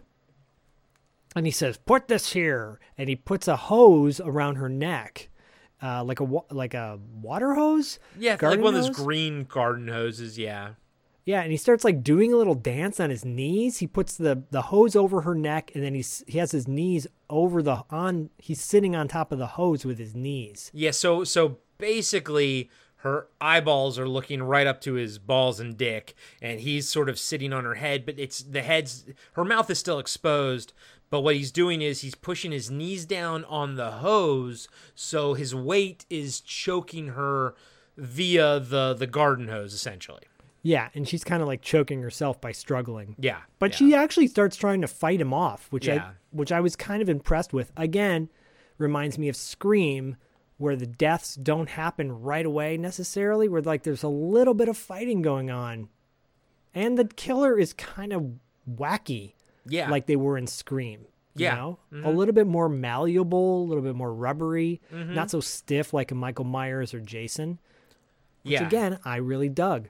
Me too. He has a lot of Bobo has a lot of personality, I think is what it is. He totally does. Could have easily been a franchise. Yeah, an ongoing type of thing. Yeah. So she finally dies. Bobo stands up, he kisses her hand, and Bobo, do you want to say the line? Okay. And then Bobo says, what do you say? "Don't call me, I'll call you." He does like a laugh type of thing, in his How was arms. that? That was good. That was good. Now go back to your closet. Good job, Bobo. Good job. Thanks. Go. Okay. Sorry. Don't encourage him, Corey. Come on. Cut to Ruth's bedroom at night. You see a creepy stuffed clown on their bed. As the camera pans from the bottom of the bed up, you see a stuffed clown, a photo of a young girl, and Ruth is in bed. The phone rings. She answers. This is really funny because you can kind of make out what the guy's saying on the other line.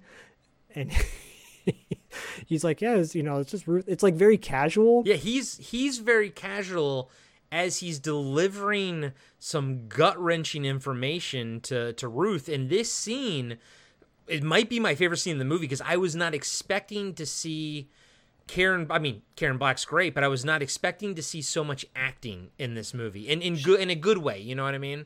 Well, and she's very in some respect, she's kind of a cliche actor with her very dramatized lines, but she's so good at it. And what's funny is the police officer is describing what happened to Barbara, that she's dead, and he wants her to come down and identify the body. And you hear the cop on the other line go, "We want to get it wrapped up by tomorrow around 9:30, something like that."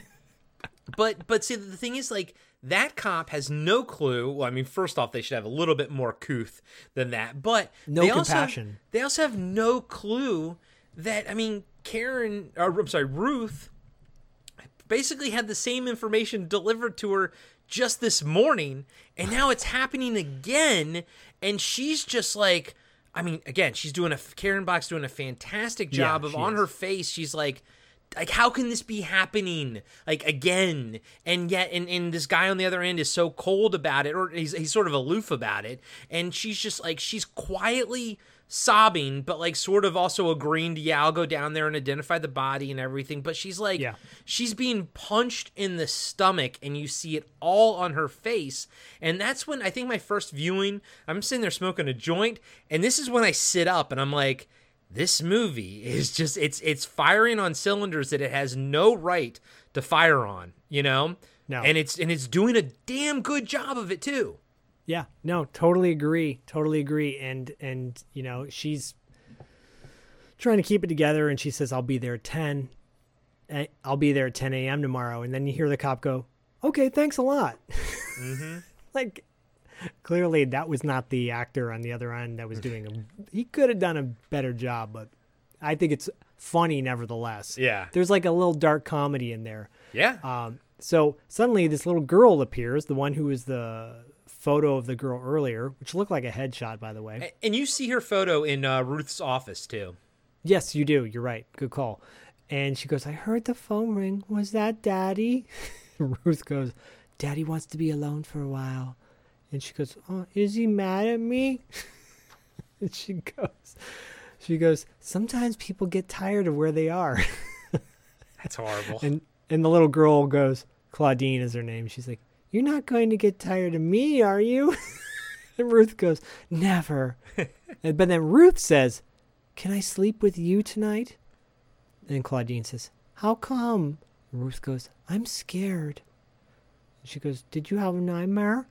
And Ruth goes, yeah, kinda. And they kind of cuddle each other, which is funny. Like, obviously, Ruth is shook at this point. 2 deaths in less than 24 hours. Yeah, clearly she's not feeling good. But it's an awkward moment because Claudine, the little daughter, is like trying to hold it together for her mom. Yeah. Which we all been there, folks. And you know what? The kid who plays Claudine, great. She's like, this is the only time she's in the movie. Thought she was fine. Like, as far as kid actors go, you know? She was good. Okay. Cut to the next morning. Something about fucking guys with basketballs and hoops in their... First we got Wings Hauser in his movie, right? With his basketball hoop on the wall. I guess he got Fletch. Fletch had a hoop on his wall too. Yeah, he did that, and that's an LA movie as well. Where was Fletch's apartment? That wasn't downtown though, was it? No, and it was very nondescript. I know he had a parapet, but that's a whole other story. But we'll get to the basketball hoop with Kevin in a second. It's coming. We cut to Kevin's bedroom the next morning, and you get a shot of his boxers all right in front of your face, and he's bringing coffee to Christy, and he kisses her. And he's trying to, like, kind of make his move on her, but she's, like, depressed. Because her friend died? Because her friend died. She doesn't even know about the other one yet. She doesn't know about Barbara yet, no. And he's like, I wish I could do something to cheer you up. And he goes, I know. Let's play some hoops. Yeah. And then you can give me a blowjob, and that'll be A-okay. And then he goes, we can play horse. So he goes, winner gets a trip to the desert. He brings up the desert again. Oh my God, I love this scene because he gets ready to start playing. He like drags her over there to start playing basketball. And then, she goes to give him a blowjob. Yeah, it's like, sure. Yeah. Okay. Suddenly you hear the door buzz and he walks away from her, grabs the door, and he's like, what? He yells at the door, and it's McDonald and Myers. Of course. And McDonald's like, sorry to disturb you at this time in the morning. Myers interrupts and goes, there was another murder last night. Your friend from yesterday, Barbara Pretty. Kevin goes, she's dead? And Myers goes, yeah, that's usually what happens after a murder. It's fucking funny, man. Yeah, I like that. I love that line. I tell you, second time around, I was like, this movie's even better than I thought it was. Yeah, it actually is. For me, it was better on the second viewing as well. And McDonald goes, where did she go when she left here? Because remember, guys, she was in his apartment earlier that day, the day before. And Kevin goes, to work, I guess. Or to work. And McDonald goes, she went back to work after everything that happened? Meanwhile, Christy's standing right by them as well. And Kevin's like, yeah, she wanted to talk to the other girls. Myers says, where did you go after she left? And then Christy says, he was with me. And then Myers looks at Kevin and says, you got quite an assortment through here. Who's this? And Kevin says, this is my girlfriend. Myers looks at Christy and says, you say he was with you last night? And Christy says, yeah, we went out dancing and then we came home together. And Myers goes, evidently. And then McDonald looks at Christy and says, well, what do you do? Christy says, I work for the same service. And McDonald says, is there any way one of these callers could track you girls down? And Christy says, I'm sure anyone with half a brain could find out our building and follow us home at night. McDonald gives her a card and says, if you get any strange calls or you see anyone suspicious hanging around, give us a call. And then as they're walking out, Myers looks at Kevin and goes, and as for you, and he tosses him his basketball. And Kevin goes, what? He goes, we'll be in touch. Yeah. Christy looks at Kevin and she's like, where were you last night? And he goes, I was here alone. And where were you? And I kind of like that he threw back to her, where were you? I mean, we can tell that it's a guy under the mask, but, you know, they could throw they could have thrown us a curveball at the end maybe, but I felt like they were setting up a potential tiny little red herring with her, you know? Exactly. No, totally agree. That was smart. Hey everybody, Corey here. I just want to let you know that we'll be right back after these short messages.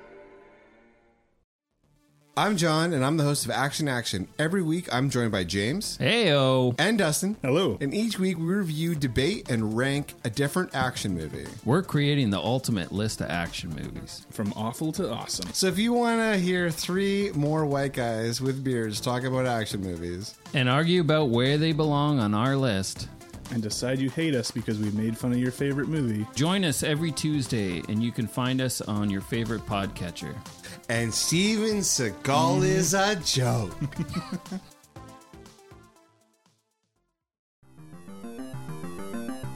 Hello everybody, I'm Adam. I'm John. And every week we are giving you a blast from our past. We are the podcast that brings you full-on movie breakdowns, TV show reviews, album reviews, top 10s, and more, all from the things of our nostalgic past. So please join us every single week on the Blast from Our Past podcast. You can find us on Spotify, Stitcher, Apple Podcasts. However you listen to podcasts, you can find us, and we would love to have you take a trip with us to the land of nostalgia. And now, back to the show. From there, you cut to the police station later that day, and Myers is he's at his computer terminal, and he's wearing a bow tie, which is very interesting. And McDonald walks in, and she touches the bow tie, and she's like, so who do you think you are? Fabulous Langella? And Myers goes, yeah, we'll see if Mr. Slick Langella is still top dog around here after this. And McDonald's asking him what he's got, and he's looking at the computer, he's like, what have I got? How about 16 unpaid parking tickets? Not a big deal. A DWI, sort of not a big deal. And 2 counts of minor possession. Again, not that big of a deal. Not a big deal. McDonald's like, so what? Being a pot smoker doesn't make him a killer. Who are they talking about? They're talking about Kevin. Myers says, hold on. I saved the best for last. And they cut to a mug shot of Kevin on the computer. He's been charged and found guilty of assault of an old girlfriend, who also, by the way, happened to be a minor. What do you think of this Silvers guy now? And McDonald says, your hunches have proved wrong before, Frank. That's important to note, too. Yeah. Remember that case in Santa Monica? And he goes, hey, watch your mouth. I love it.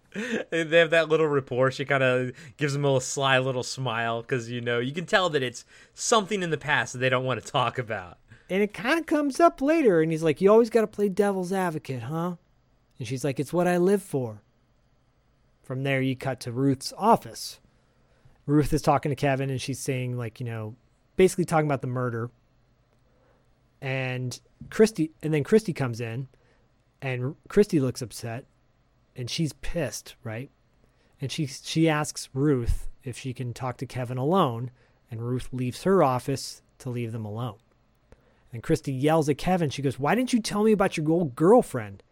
And Kevin, and I kind of see his side in this. He's like, it's a part of my life I wasn't proud of. Yeah. He didn't want to talk to her about it. So did the cops tell Christy then? Is that what they did, I guess? I think that's what's alluded, right? Yeah, that's my takeaway from it. Maybe he called her up and was like, what do you know about your boyfriend? Did you know about this prior that he had? Type of thing. Yeah, I could see that because they had that interaction earlier with the card and whatnot. So who knows? Yeah, exactly. She's like, I can't believe you wouldn't trust me to tell you that.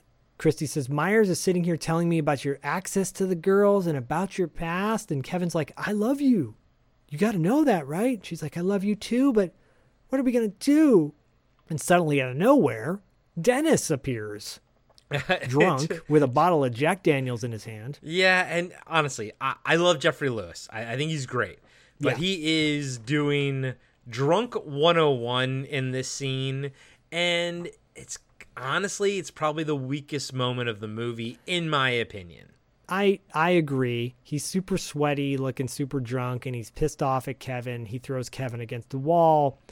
He's basically pissed that Kevin got that modern photo job that Ruth had alluded to earlier. And he also is he's blaming Kevin for sort of all the woes in his life. And I say I like all that. I just wish they didn't add the, acting drunk on top of it. I think I like what he's saying. I like the impetus to the scene. I like what he, what Dennis is trying to, talk about here, but I just didn't like his acting, that he's acting all drunk. But I think it's funny that he's like, well, that wedding that they fired me from, what did you do there? Did you tell them that I was drunk? It's like, no, you were just drunk and you got fired. You were just drunk. So I like that he blames Kevin for everything when it's all his doing. I think as much as I'm not in love with the acting of drunk, I think they're doing a great job with the character and showing you that it's, looking in the mirror, who's the one that causes all your problems? It's you. It's in the mirror. It's you, Yeah, and this scene is to clearly throw another red herring into the story. Yeah. It's just to make another kind of potential killer. Maybe it could be this guy Dennis. Yeah, I never quite felt it. The only red herring I ever felt was Skinner, Dave. Yeah, totally. I think, but I'm assuming because other than that, this scene doesn't have a whole lot of consequence to it. No. Okay, it's almost like everything with Dennis in the movie doesn't really have much to do overall with anything.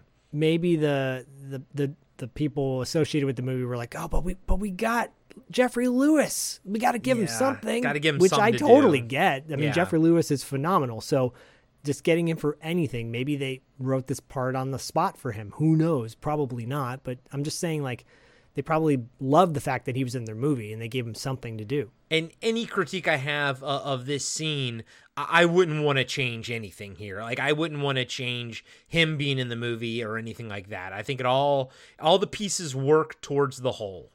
No, yeah, I agree. And he does deliver one line right before he leaves that is relevant. He says, we'll see whose ass ends up in jail because, Kevin said, you're going to end up in jail. And he says, we'll see whose ass ends up in jail. You're going to get yours, baby. Don't worry. What comes around goes around. You know what I mean? The funny thing is he's not even slurring his speeches, but no.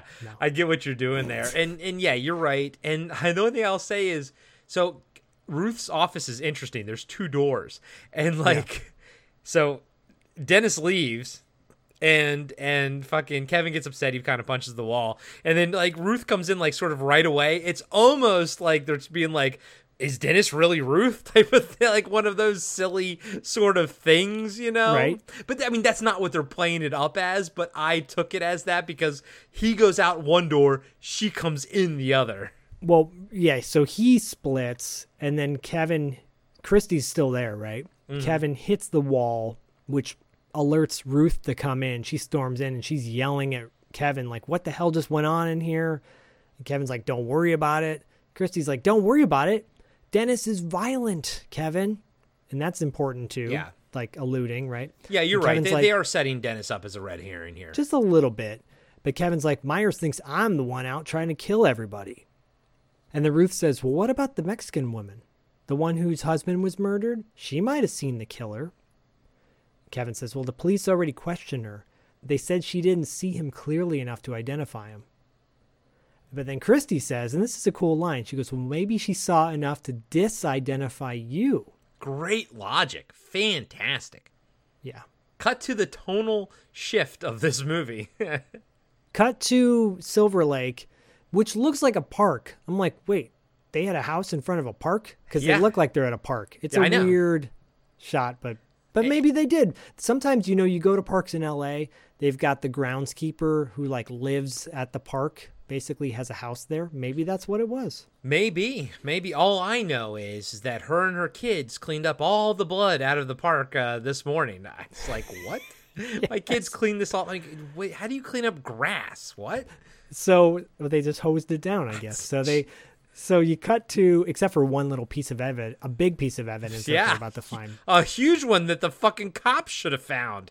Right? So much for forensics. So you cut to the park the next day where Barbara was killed, and Kevin and Ruth and Christy, who's wearing a terrible hat on her head. It's pretty horrible. It's supposed to be cute, but I'm like, it's not very cute. No. But that's just my taste. Some fashion in the 80s needs to just stay there. Yeah, and then the man who got the shovel in his cranium, his wife is there. This is actually really funny. Yeah, it's fucking hilarious. Because right out of the gate, she's way too happy that her husband's dead. But right out of the gate, she also talks about how he sat around just watching TV and doing nothing anyway. So I think she is happy that he's fucking dead. Yeah, it's immediately cuts into her in the middle of her monologue about her husband. She's like, he's a good for nothing bum who didn't do anything except watch television and make me bring him beers. She's like, it's okay. She goes, my husband was standing there. And so she points to the yard, and then she's like, well, I'm not sure. And she looks at Kevin. She goes, could you go stand over there? To tell Kevin she starts directing him, which is really fucking funny. And so Kevin goes to the spot in the yard where her husband was killed. She goes, stop right there. He was right there. First he said he couldn't see anything. And then she looks at Kevin. She's like, kind of wanting him to say something. He goes, I can't see anything. She's like, yeah. So he walked a little further out and called, hello. And she looks at Kevin like, say the line. And Kevin goes, hello. She's like, fucking funny, man. It's like, dance, monkey, dance. Yeah. And she's like, yes, very good, very good. Then he looked down and saw something on the ground. The other body, I guess. And then turned back to the house. That was when the shovel severed his skull. And she's all excited. His skull. And I like how Kevin sort of touches his head, in pain, Totally, dude. So Kevin drops to the ground, but then he kind of winces for a second because something went on his hand. Right. And the wife's like, there was blood everywhere. It took my kids forever to clean it up this morning. What the fuck? Do you just rinse down fucking grass or something? And the Ruth goes, did you see the killer's face? And the wife says, well, he was wearing a mask. And Kevin's like, what did it look like? And she goes, kind of like a clown. That's when I wrote down, I didn't like Christy's hat. You're like, and that's when I realized I didn't like Christy's hat. Yeah. And Christy looks at the wife and goes, well, thank you for your help. And then the wife goes, no problem. Are you from TV? And Christy goes, sorry. And she kind of goes, okay, bye. And walks off all happy. And then Kevin walks over closer to Ruth and Christy and goes, I found something. And Ruth says, what is it? And he shows it's part of the rear view mirror from the car. Yep. Or could it have been of the scooter, maybe? No, because she fits it into the piece of the rear. Yeah, that's right. Yeah. Derp. Never mind. Okay, from there, we cut.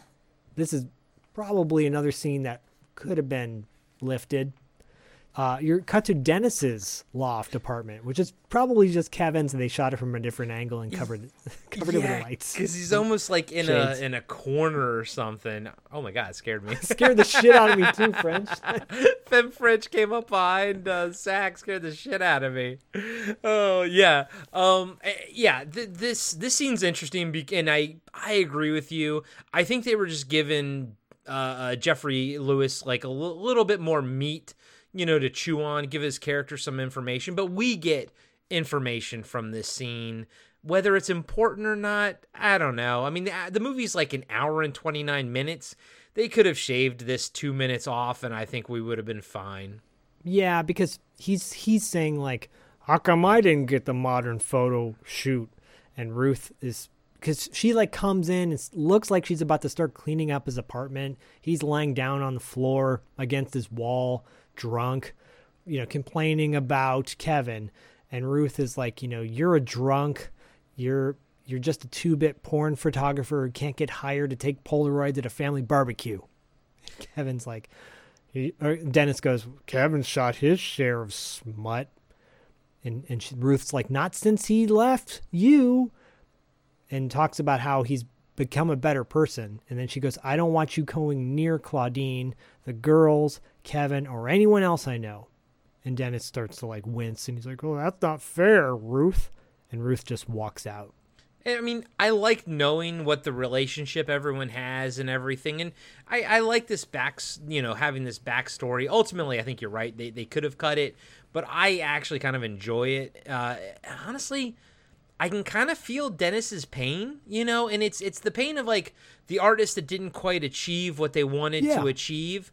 But, the answer is not in the bottom of a bottle. You know what I mean? The answer is you pick yourself up and you better yourself. But like Corey's life-changing moments. God damn it. But I did feel his pain right here, and I felt a little bad for the character, I did too. It's a somewhat of a throwaway scene, but the acting's still good. So you want it in there, yeah. The script is good, like the writing is good. It's all fine. You just didn't need it, Yeah, agreed. Yeah, it's padding, but it's padding that's enjoyable and well done. Yeah. You cut back to Sweet Nothing's office, and Myers is there with McDonald, and Myers is basically trying to get their help to catch the killer. Myers says, he wants to lure the guy to their office. And Ruth's like, forget it. And McDonald goes, there's no danger. The girls don't even have to be here. And Ruth's like, how are you going to manage that? And Myers says, we'll forward the calls at this number to one of the girls' homes. This is all important shit. Again, guys. Oh, yeah. This is the reason I got to say this stuff. And Myers says, that way when the guy calls, she'll be in the safety of her own living room with a police escort at the front door. She'll lure the guy to the office offering sexual favors. Only when he gets here, he'll find half the LAPD waiting to fuck him. And Ruth's like, I don't know. Camille, and McDonald says, well, Camille's already volunteered.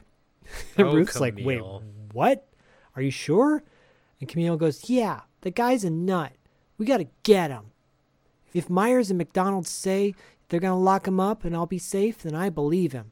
And Myers is like, let's get this show on the road. I mean, honestly, it would have been safer if they just had the girl stay there and just have cops out in the hallway and everything, Right, exactly.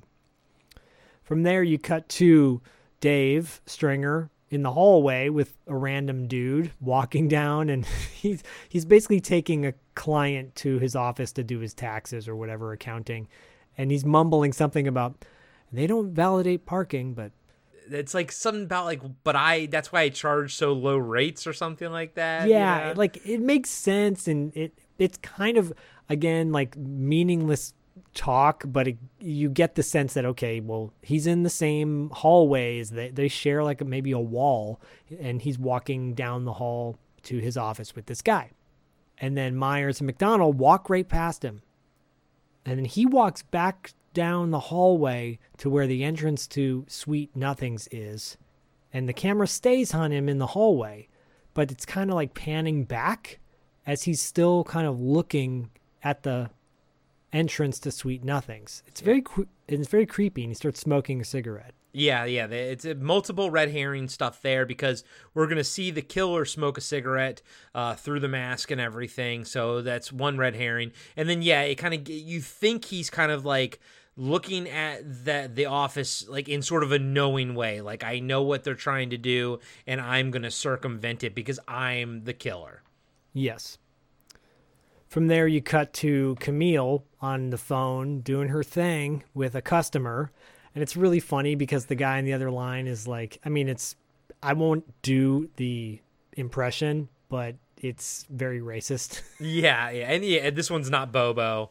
And it's not me yet. Go back to your room. Sorry.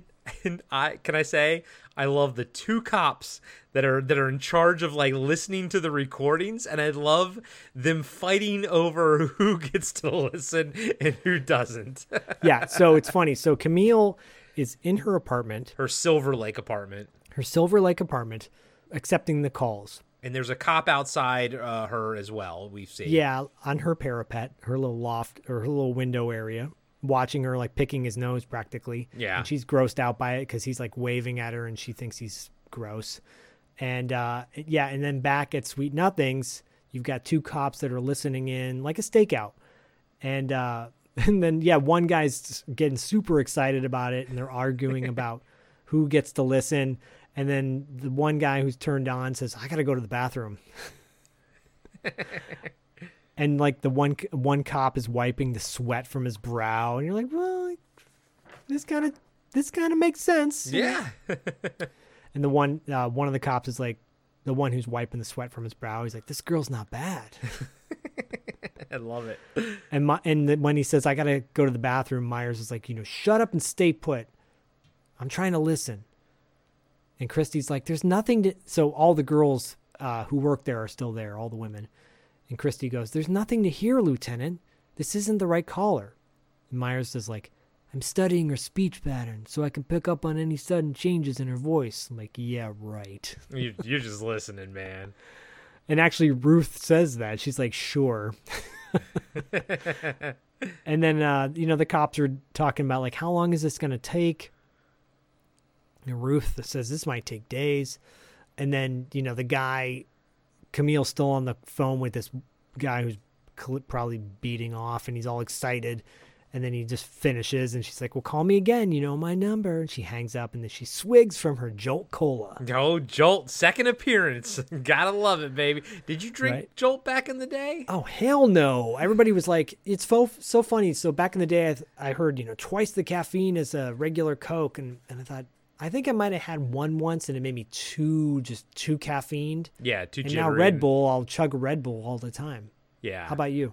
Yeah, no, I wasn't a big Jolt fan, but my favorite thing when I worked at the porn store was to mix cold coffee with Coke, and until my heart started beating too much, and then I was just like, I gotta stop this. So. Yeah, anything with a lightning bolt on it, liquefied, probably not so good for you. Not the best. No. So, this is when the policeman at Camille's knocks on the window, waves, and she's grossed out by him. She's like, another putz. And the police, the two beat cops at Sweet Nothings are arguing, give me the headphones. It's my turn to listen. Myers is telling him to shut up. So you cut back to Camille in her apartment, and she's taking a break. No one's calling her. She takes a bite of her carrot. She mumbles something about her mom, talking to her mom. And she's like, for the past 10 days, I've had two candy bars or something like that. And she says, she's talking to herself. She's like, I'm making a commercial copy audition. And she's sitting at a chair facing her television with a video camera pointed behind the television at her. Yeah. So she's watching herself on camera. Right. While she's like sort of doing a faux commercial for a granola bar type of thing, which is really good. Actually, she launches into this commercial and I'm like, oh damn, you're good. Yeah, I'd buy that. It's called Connie's Cookie Bars. Yeah, with a mouthful of carrot, and she's like, she actually delivers her lines, and it's cute and it's funny, and at the end of it, she's like, I'll keep working on it, and kind of laughs. I did not want her to die of all the girls. No, she's cool, and she like has morals. She wants to catch this guy, right? Mm-hmm. So suddenly the phone rings. She picks it up, says hello, and it's, who is it? Who is it, Bobo? It's me. Can I do it? No. I'm just announcing you. Go back to your closet. But it's me. But it is him. Okay, go ahead and do it. She goes, who is this? And he goes, the rowdy Dr. Bobo. And Christy goes, that's him. McDonald says, are you sure? And Myers goes, shh, I can't hear. And of course it does make sense at this point. You realize, especially multiple viewings, like why he has to change his voice, so that people who do know him don't recognize him. I changed my voice on purpose. Corey's right. It wasn't bad acting. It was just me changing my voice. Okay, are you going to do the lines? Can I, please? Yeah, you'll do the lines. Do you know when to come in? Of course I know when to come. Oh no. It's going to be one of those nights, guys. Okay, so anyways, Bobo, where are you? Well, I called Camille from a phone booth. Okay, yeah. And I'm wearing my mask. Yep. Okay. You're pretty good at this breakdown thing. Yeah. And I'm smoking a cigarette. And then I said, this time I want to do something for you. Okay, yeah. And then Camille says, well, what's that? And then Bobo, what do you say? I want to get you off. And then Camille says, this is for you, not for me. And Myers is like, come on, get him into the office. So we're cutting between Sweet Nothings, Camille's home, and the phone booth. And also, too, like, they still have the girls at the office. So, like, why couldn't Camille have just been on the phone? Because it's not like it's just cops at the office. Do you know what I mean? It's also cops plus Ruth plus Christy. It's like, why? Then Camille should have just been there. Yeah, exactly. I agree. So everyone's listening. And Bobo, what do you say? I want you to touch yourself in and out. Okay. This is so gross. Bobo's it's going to get grosser. Yeah. And Camille's like, oh, yeah, it feels so good. And then I say, I think you're lying to me. Don't you dare fucking lie to me, you brown-haired, brown-eyed bitch. Put your hair down. And then she gets freaked out. Everyone gets freaked out because they're like, wait a minute. Clearly, Bobo knows that it's Camille. And he goes, and what do you say, Bobo? I want you to rip your shirt off. I want to hear the thing rip to shreds. So the cop at this point is like gone. He's taking a smoke break or something. And Bobo, what do you say? I want to hear you quiver with anticipation and shriek with pain all over. And so Camille's starting to get into it, and he goes, now that's more like it. Feels good, doesn't it? And then Camille's like, oh, yeah. And then Camille's like, why don't you come over and you can touch me for yourself? And then I say, oh, no. But then Camille's like trying more to get him to come over. And then Bobo, what do you say? Well, that's not the way the game is played. Now you do as you're told. Okay, Bobo, this kind of keeps going on and on, right? It does, because what ends up happening is I've left a tape recording by the phone, and everyone thinks I'm on the phone with her, with Camille, but I'm not there. And the recording says, Joanne did as she was told. She seemed like such a major leaguer over the phone. But what happened to her? Well, she said I could play with her breasts, but when we got to the park, she wouldn't let me. Now I got her nipples neatly filed away. Okay, I'm going to come back to that because you find nipples in that filing cabinet later, in Skinner's filing cabinet. So my question to you is, did Bobo, who is Bobo, did they plant that there? I don't know. What do you think, Bobo? I can't talk about that. Okay. That's incriminating, isn't it, Bobo? It is. Because I told her I filed it under N for no tits. You're disturbing the hell out of me, Bobo. This is the most grossest discussion. Well, you can thank Aaron for that. I know. Thank you, Aaron. Thank you for all of this. Thank you, Aaron. Thank you for all of it. So this is all so freaky because you know as a viewer what's happening. Yeah. He's at her house, and so she's on the phone with him, thinking she's still talking or listening to him talk. And then right behind her, this hand comes up from behind her chair. With the white gloves. White gloves. And it's Bobo. And he puts something around her neck. Now, at first, I thought it was like a hose, but it's actually the one of those bendable lights. And it's the bendable part of the light. And he wraps it around her neck, strangling her. Yep. Oh, it's intense, dude. It's intense.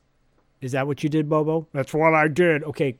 I think we're done with you for now. You can go back to my closet. Yeah. Go masturbate in your closet. How did you know, Corey? Because we can smell our own. Yeah, exactly. Okay. I'll talk to you later. Okay, I love you. I love you too. So from there, they've been tracing the calls the whole time. They finally get a lead on where the trace is coming from. They realize it's at a phone booth right by Camille's apartment. So they get out there as fast as they can, but Camille's already dead. So Ruth and Christy and the cops roll up to Camille's place. They're running up the stairs.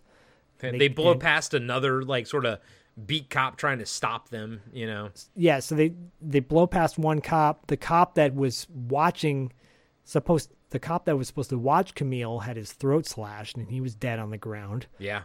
So Ruth and Christy see that.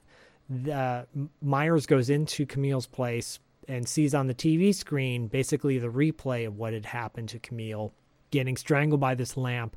And then Bobo looks at the camera, waves, and shuts it off. Yeah, that's intense to actually see that, you know? It's really intense.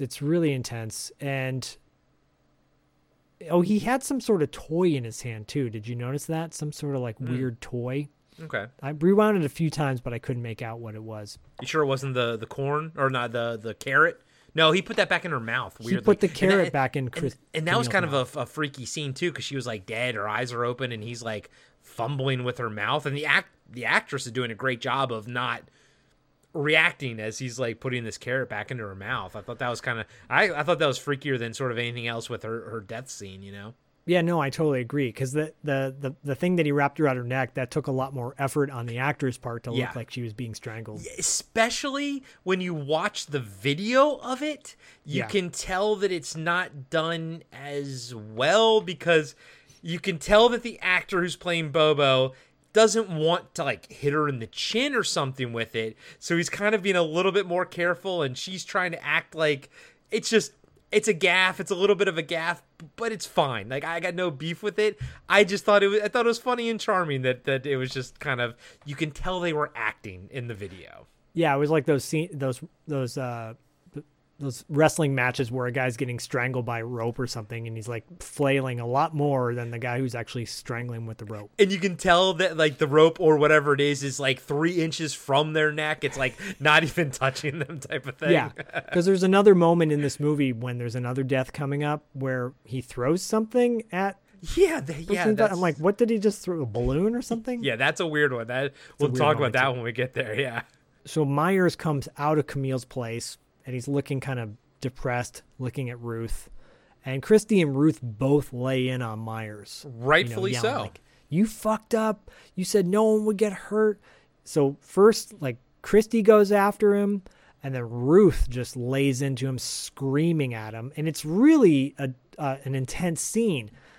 The scene gets slightly deflated, though, because he's watching her with zero emotion whatsoever, almost to the point where he almost like someone just flipped the off switch on the robot. Like, he looks dead in the eyes. Yeah.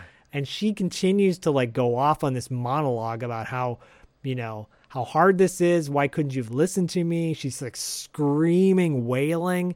And then she just stands there and they're looking at each other for a really long time. And I'm like, this scene's going awkwardly long for me. And maybe that's on purpose. Like, maybe it's supposed to be awkward. You know what I mean? It was, but it's comical at that point, in my opinion. Yeah. And then it fades out. Fades out to the parking garage the next day. It fades out to the parking garage later that night, I guess. I guess. At some point, it kind of... The timeline sort of blurs a little bit, but it's fine. I don't have a problem with it, you know? Yeah, and Kevin and Christy are in Kevin's car, and he's saying, do you want me to stay with you tonight? And she's like, no, it's okay. You're busy. I'm like, wait, what? This is like the third murder now? Yeah, I know. I would want my guy to be with me. Yes. Yes. And she's like, it's okay. I'll be fine. And then he goes, well, let me walk you to your place. And this is funny because he gets out of the car. She's in the passenger side. She like looks down at the door handle, but there's no door handle there, I think, because he has to walk over and pull the door out for her. It's just really funny. So he starts walking her to her place. They start to kiss. Like he basically kisses all the lipstick off her face. And she's like, you look like a little child. And I'm like, that's weird. That's gross. And then she like goes over to a mirror at the car next to her to like basically wipe her lips clean. And then she has like an aha moment. She says, do you still have that piece of glass we found on the lawn? Kevin says, yeah, why? And he gets it. And she takes it and she realizes it's the piece of glass that's missing on the car that's right next to theirs. Dun, dun, dun. And it's the car. It's the car that we've already seen. So we know it now, and now they know it. We know it, and they know it. And now they know and know it. That's from the Warriors, sort of. Yeah, I know what you mean. But anyways. So my question to you is then, I mean, we got to say it now. I mean, if Kevin's the killer, and he is, I mean, that's the movie, did he steal Dave's car, use it, the gas and everything, and then park it back without Dave ever noticing it?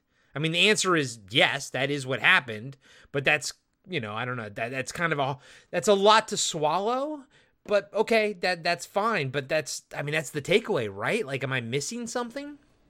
No, I don't. Did he say swallow? Get back in your closet.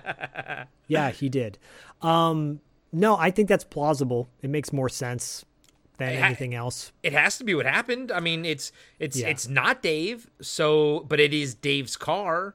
So Kevin must have stolen it, used it, and then returned it. And then Dave never noticed that the side mirror was broken? Well, I get the sense that he uses the car, but he doesn't use it that much. Okay.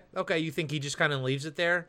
Okay, that's possible. This scene that's coming up, basically Kevin and Christy stake out the car from their car. They're now across in the parking garage. They're across from the killer's car, and they see a woman come out walking towards the car, and she adjusts her skirt like she's adjusting her underwear, and they laugh, and then they're like, "Oh, it's a false alarm." And then they see Dave come out, and he's carrying his briefcase and a stack of papers. And then the papers fall on the ground, and he's kneeling down to pick them up. And then he takes the stack of papers over to the car. And at this point, I'm all in. I'm all in that it's Dave. I've bought the red herring aspect of it. Yeah, and then Kevin's like, we got to break into his office and see what we can find, right? Okay. Cut to his office because so he puts the papers in his car, closes the car door, and then walks away. You don't know where he's walked away yet. Yeah, and he will in a minute. Yeah, but you're right.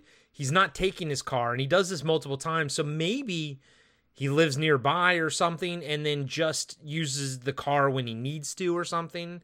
I'll take that because I mean, no matter what, Kevin has to have stolen the car. That is what happened. So we have to fill in the gap as to how that happened. Yeah, based on the amount of cars I see that people sleep out of, maybe he uses that as his hoarder mobile. Yeah, he just puts all his papers in there, uses it as an office, and then maybe he's got another place that he lives. So he does have a yacht down in the marina. So he does have a yacht in the marina. Maybe he just lives there. He takes the bus. Yeah.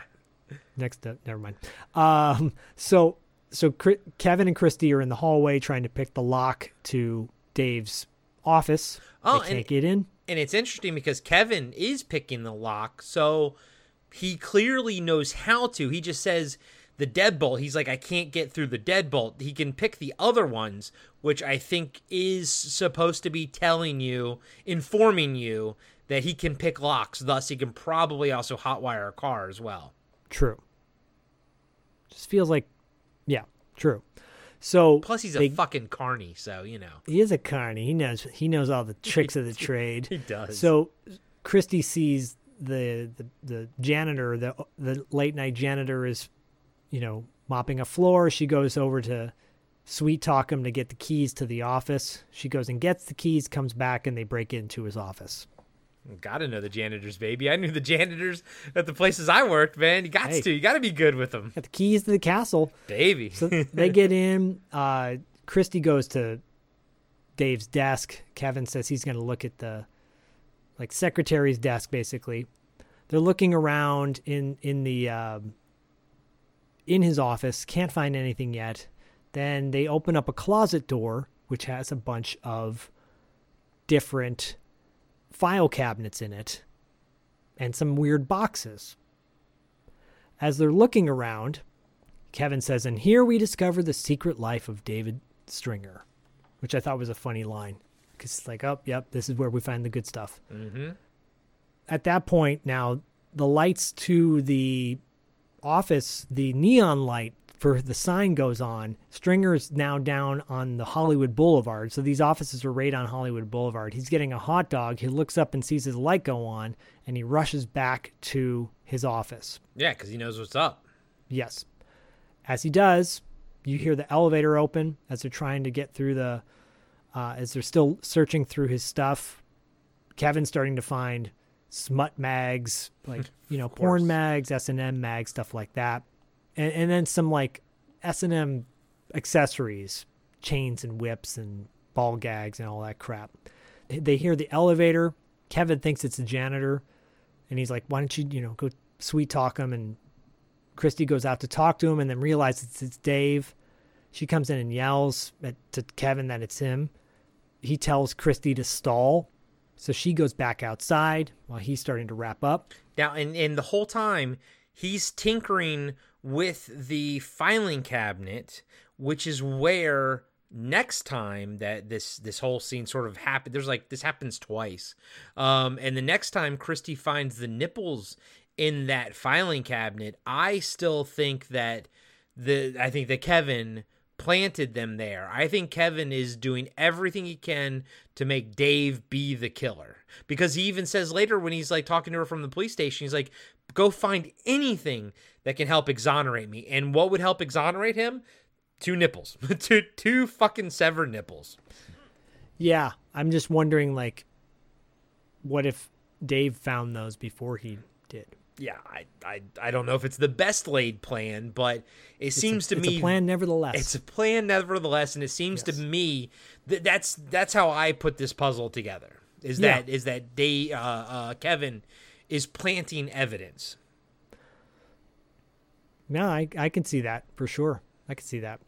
So Christy goes out to basically kind of head off Dave before he gets to the office, and she comes out of the office right as Dave's walking up.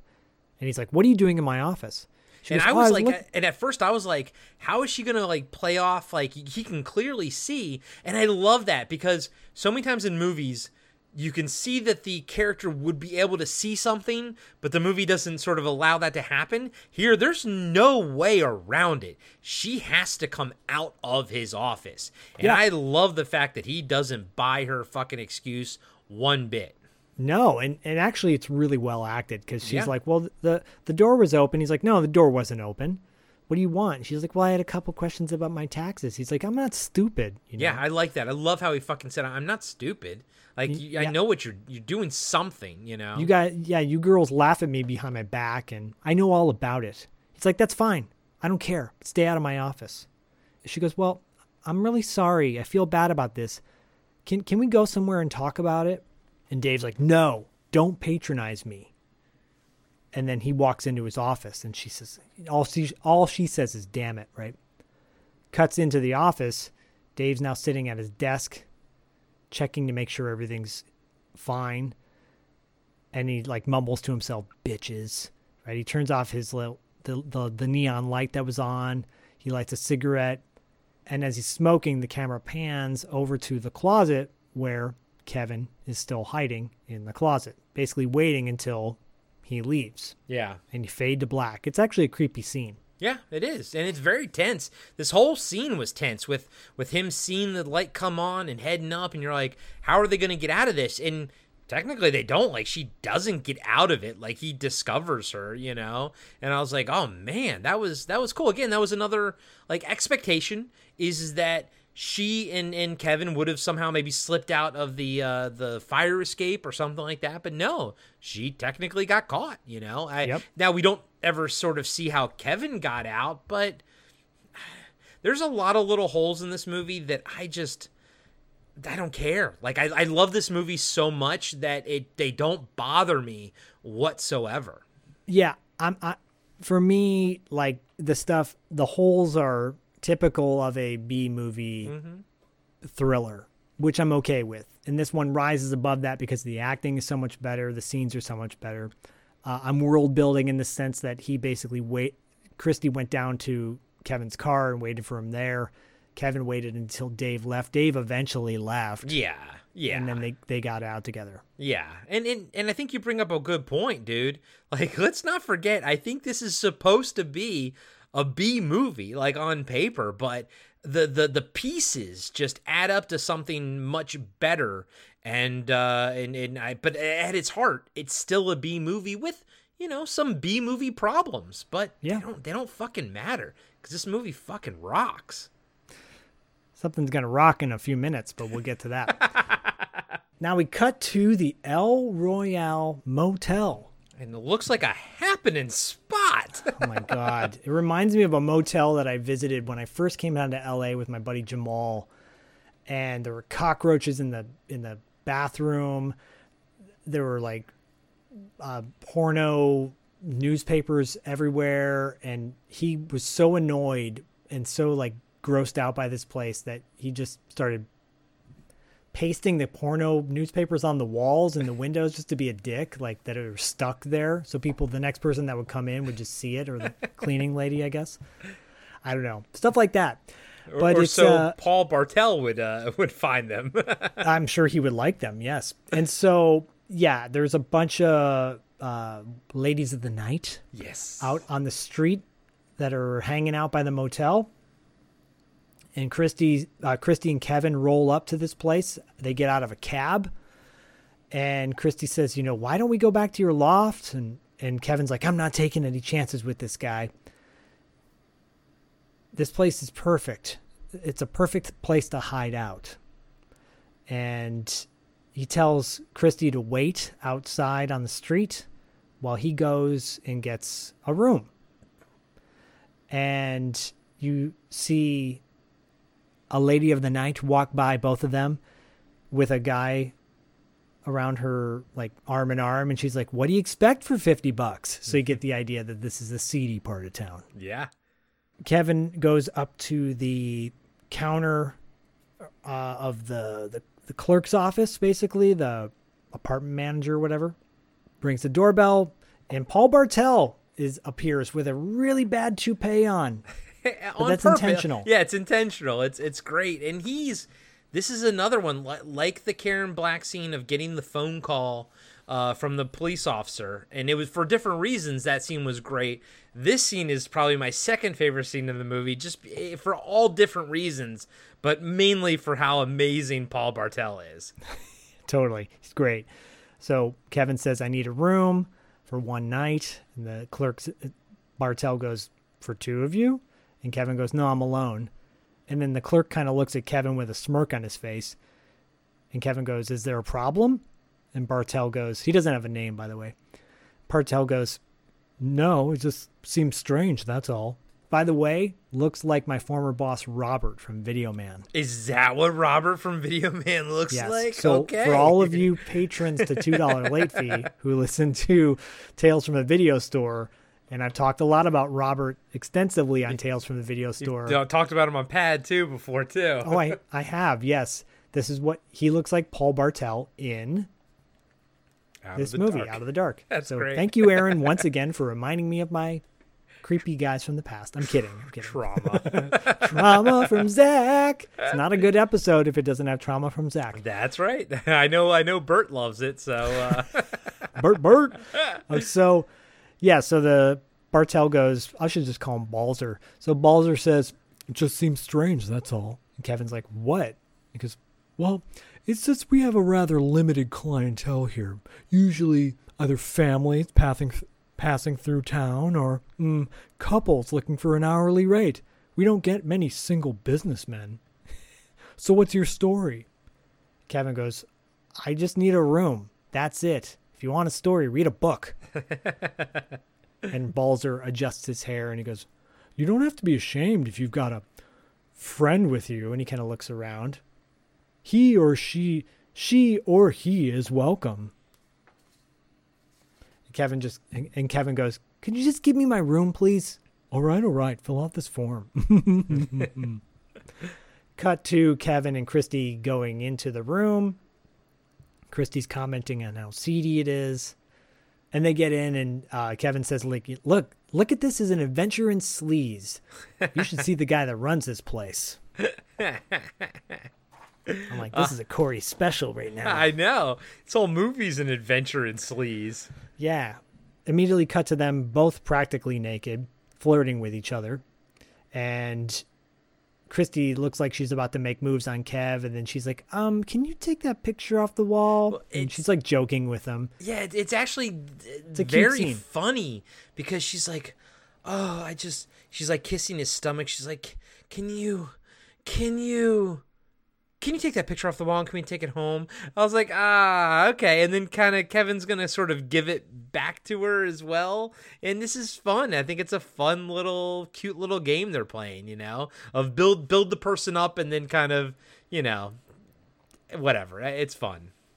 It's a cute game to get to the point of them basically having sex. Fucking like rabbits. And that's what happens. Fucking like rabbits with like, the editing is quick, the motions are fast, and I mean, I've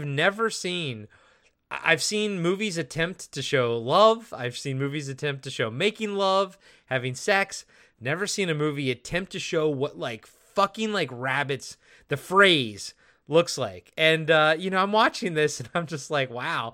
And I'm reminded, you know what?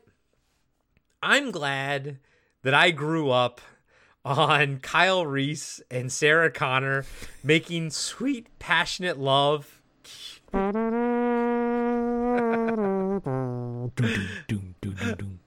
Because if I grew up with like this, if I replaced that sex scene as like one of the most influential sex scenes of my life with this one, I think I would have turned out a very different person. I agree. What are you doing here? I just want to say this is my favorite scene in the movie. Of course it is. Of course Bobo. It is. Get back in your closet and drink your warm milk. Thank you. Of course it is. But yeah. Jesus. Fucking like rabbits. Yeah, it's a pretty long scene too. It goes on for like a couple minutes. So yeah.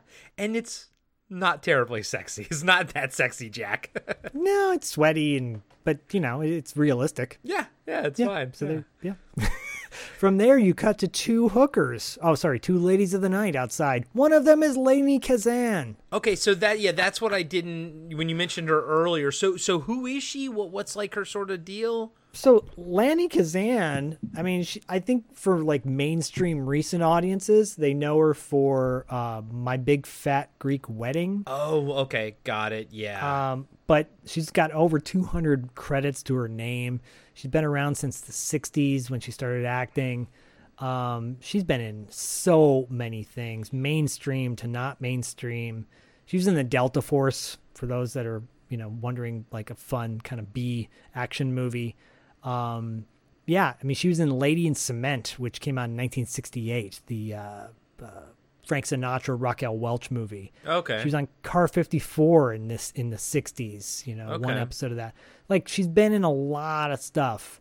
And then, you know, most recently, she's in, like, Chicago Med, which is a TV series, and Fuller House, and a lot of television. You know? Oh, she was in that TV series Hotel with James Brolin. Okay, interesting. Yeah, she's been in a ton of things. So for she's at a higher level than Paul Bartel, I think. When she pops up on screen, you're like, holy shit, that's Lainey Kazan. And she's talking to the other lady of the night about stocks and microbiotics. And then suddenly which is great. I actually really love that. The fact that like there are these two ladies of the nights, but they're talking about where they invest their money essentially because, you know, they're smart about it. And I was like, that's cool. I dig that. It's really funny. It's a really funny scene because suddenly someone approaches them. You know, it's the killer, Bobo. And then the other lady of the night that's not Lainey Kazan says Lee. Her name is Lee, and her real name is Bonnie Bradigan, and she was in Steel Justice. She was in Blood Diner, and then only a couple more things outside of this. So she's only has like 7 movies under her belt.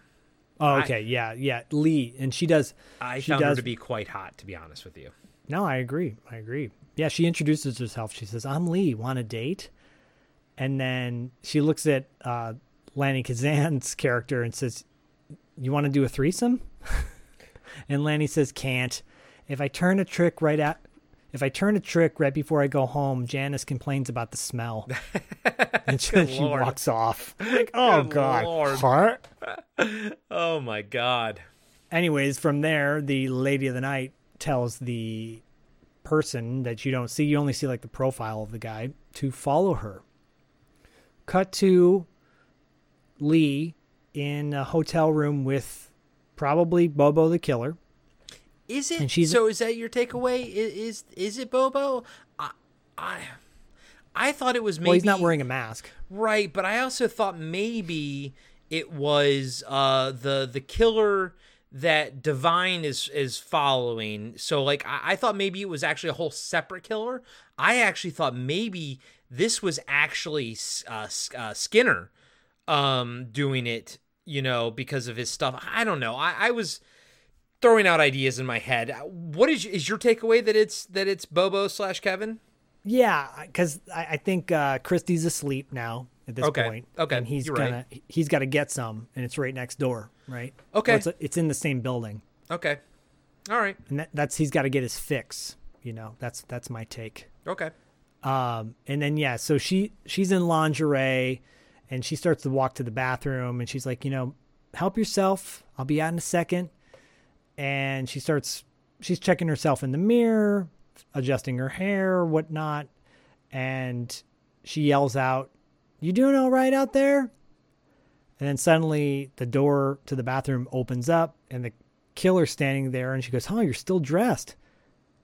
And then he throws something at her. Which, it's a balloon or something. Like a balloon. Because the camera never cuts, and it's pretty close on Lee, the character. Like, it's a close up, like it's only like from her collarbone to her head, so like you see something fly past her, and you're like, what the fuck was that? And then she gets hit by something glass and shatters and goes down, but that's like a bottle, and that's all you like, and that's it. And it's just weird. Like, what what it reminds me of? It reminds me of what hits Blaine in the neck in Predator before he gets his chest shot out. It's like, what is that? Like, what the fuck is that? Like, did the Predator miss? Like, what did Bobo just like throw a balloon at her or something? That's what weird. I thought. That's what I thought. That's why I thought it was the killer, Bobo. But right, he hits her with she gets hit with a bottle, and it's all from the killer's perspective, so you don't see who it is. Yeah. And it's actually it's a really interesting shot. So she goes down, and then someone wearing fingerless gloves, which that never gets a call back at all, is adjusting the faucet in the shower or the tub, and you see blood mixing with the water and turning it red. And the fingerless gloves, I think, is what threw me off, too, because Bobo's been wearing white gloves the whole time. So I'm still not entirely convinced that this was actually Bobo the killer. So it's just coincidental is what you're saying? It's possible. Yeah, again, it's possible, because they've also been building up the killer that Divine has been... what's Divine's character? Flanagan? Langella. There you go. That Langella's been following. I thought maybe there was just this weird cross section that just happened to happen. Ultimately, I guess it doesn't really matter, because we're still going to end in the same place no matter what. But yeah, I wasn't sure. So you know what, everybody out there, and Aaron, weigh in on this. Is the killer of Lee, is that Bobo as well, or is that a separate killer? Yeah, that's good. Yeah, it's a good point. Good question. So we cut to the next morning, and Balzer is making his rounds, and he hears a splash, and he looks down. He stepped in a puddle, and he's kind of staggering as he leaves his office or his room. Well, I mean, it's the look of a person whose job is to work at night, and now the cold light of morning is just is horrible to them, basically.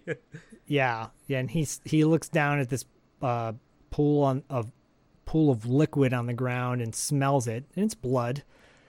And he follows the trail to the motel room, and and there's water pouring out. It's disgusting. It's like so much water with blood pouring out. He opens up the door to the motel, and the place is just flooded, and he's complaining. He's like, those girls are so damn irresponsible. He's not as disgusted as he should be, No. because his Converse are soaked with blood water. Yeah, he doesn't seem to be bothered too much about that, but then he follows the water into the bathroom, and then sees in the bathtub the body of Lee, and he yells out, "Holy Jesus!" And she's cut in half. And that's Yes. another reason that I'm not quite sure that it's Bobo, because that's not Bobo's MO. Bobo's MO is to strangle you to death, you know? So That's true. That's a good point. It's a quick shot, though, and I appreciate it because it leaves more to the imagination than anything else. Agreed. I like how it's handled. It is gruesome if you pause it, but it goes by quick if you don't. Yep, totally.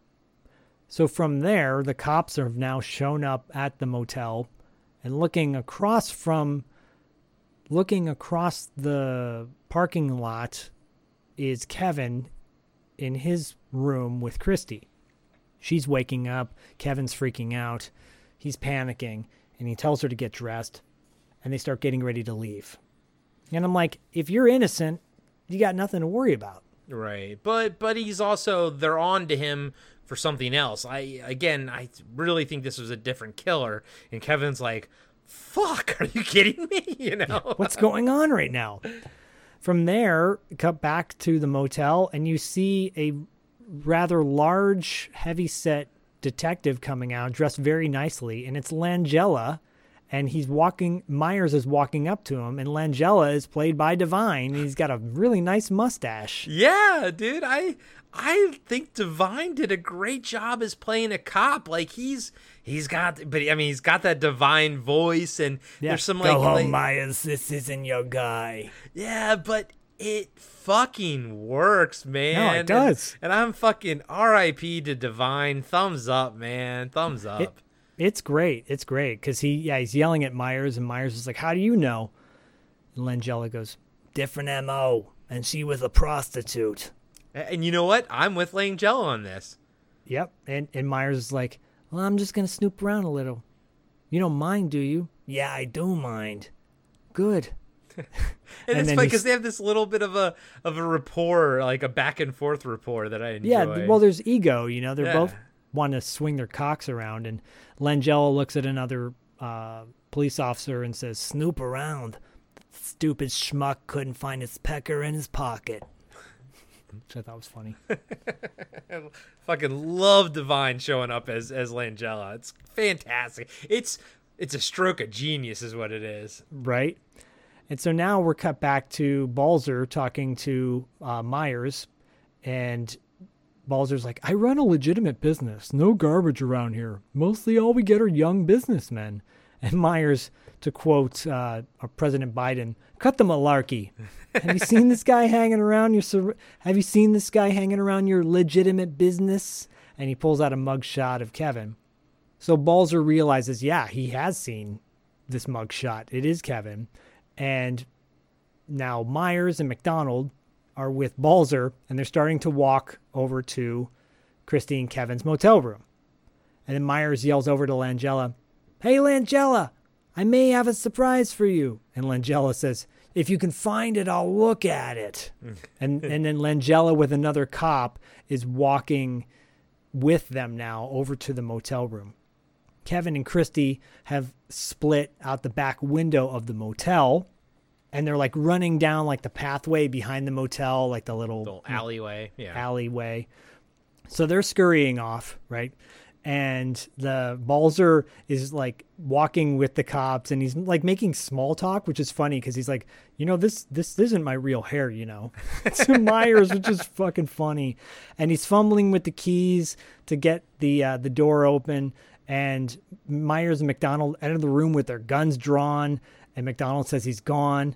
And Myers is like, "I can see that." And Langella, who's with another cop, they just kind of look at each other and smirk, right? Because there's nothing to find. Myers is pissed, yells, "Damn it." So Kevin and Christy are now back at the parking garage. Kevin takes a gun from his glove box, and he gives it to Christy. And he's like, this is for protection. Take it. And Christy's like, I don't know. And Kevin's like, well, just in case, right? And she takes the gun and she puts it in her purse. And he says, I'll see you at 4:00. And he kisses her and then he leaves. From there, it cuts to Kevin leaving his apartment. So they basically said their goodbyes to each other. Kevin went to go get some stuff from his place. And as he's leaving his apartment, Myers and McDonald are on the stairs. And Myers just says, busted. Hey everybody, Corey here. I just want to let you know that we'll be right back after these short messages. Hey everyone, co-host Corey here. I just wanted to take a quick second and say thank you to all of our Patreon supporters. Without you, Podcasting After Dark would not be possible. If you would like to help the show grow, please consider signing up at patreon.com/podcastingafterdark. You can also support the show by purchasing one of our awesome t-shirt designs on our merch store at podcastingafterdark.com, or by picking up a copy of 7 Winters Alone by David Irons on paperback, hardback, or Kindle. Just search for 7 Winters Alone on Amazon or click on the link in the show notes. A free way to help out is to leave us a 5-star review on Apple Podcasts and Spotify. Those reviews are huge for us and really helps get the show in front of new listeners. Again, thank you all so much for the love and support you've given us over these past few years. It really means the world to us. And now, back to the show. Cut immediately to an interrogation room. A very, stereotypical interrogation room, but I enjoy it, especially since this shot is, all one take, type of thing. Yeah, it's a really well done scene, very minimally, right? And Kevin says, I'm not going to play any games with you. Christy and I were there last night. And Myers is like, this is some big confession. I know you were there. And then McDonald says, you and Christy? The clerk said you were alone. And Kevin says, well, I was trying to protect her. And you're like, oh, you fucked up, dude. Kevin's like, I'm not stupid. I know I'm a suspect. That's going to look great. Me showing up at the scene of a crime. And McDonald says, but you were with Christy. You had an alibi and you blew it. Now you're in even deeper shit. And I like how there's only the one light in there, and Myers does the whole thing where he it's the hanging light that's hanging over the table, and he kind of hits it, like you would normally do in a detective movie like this.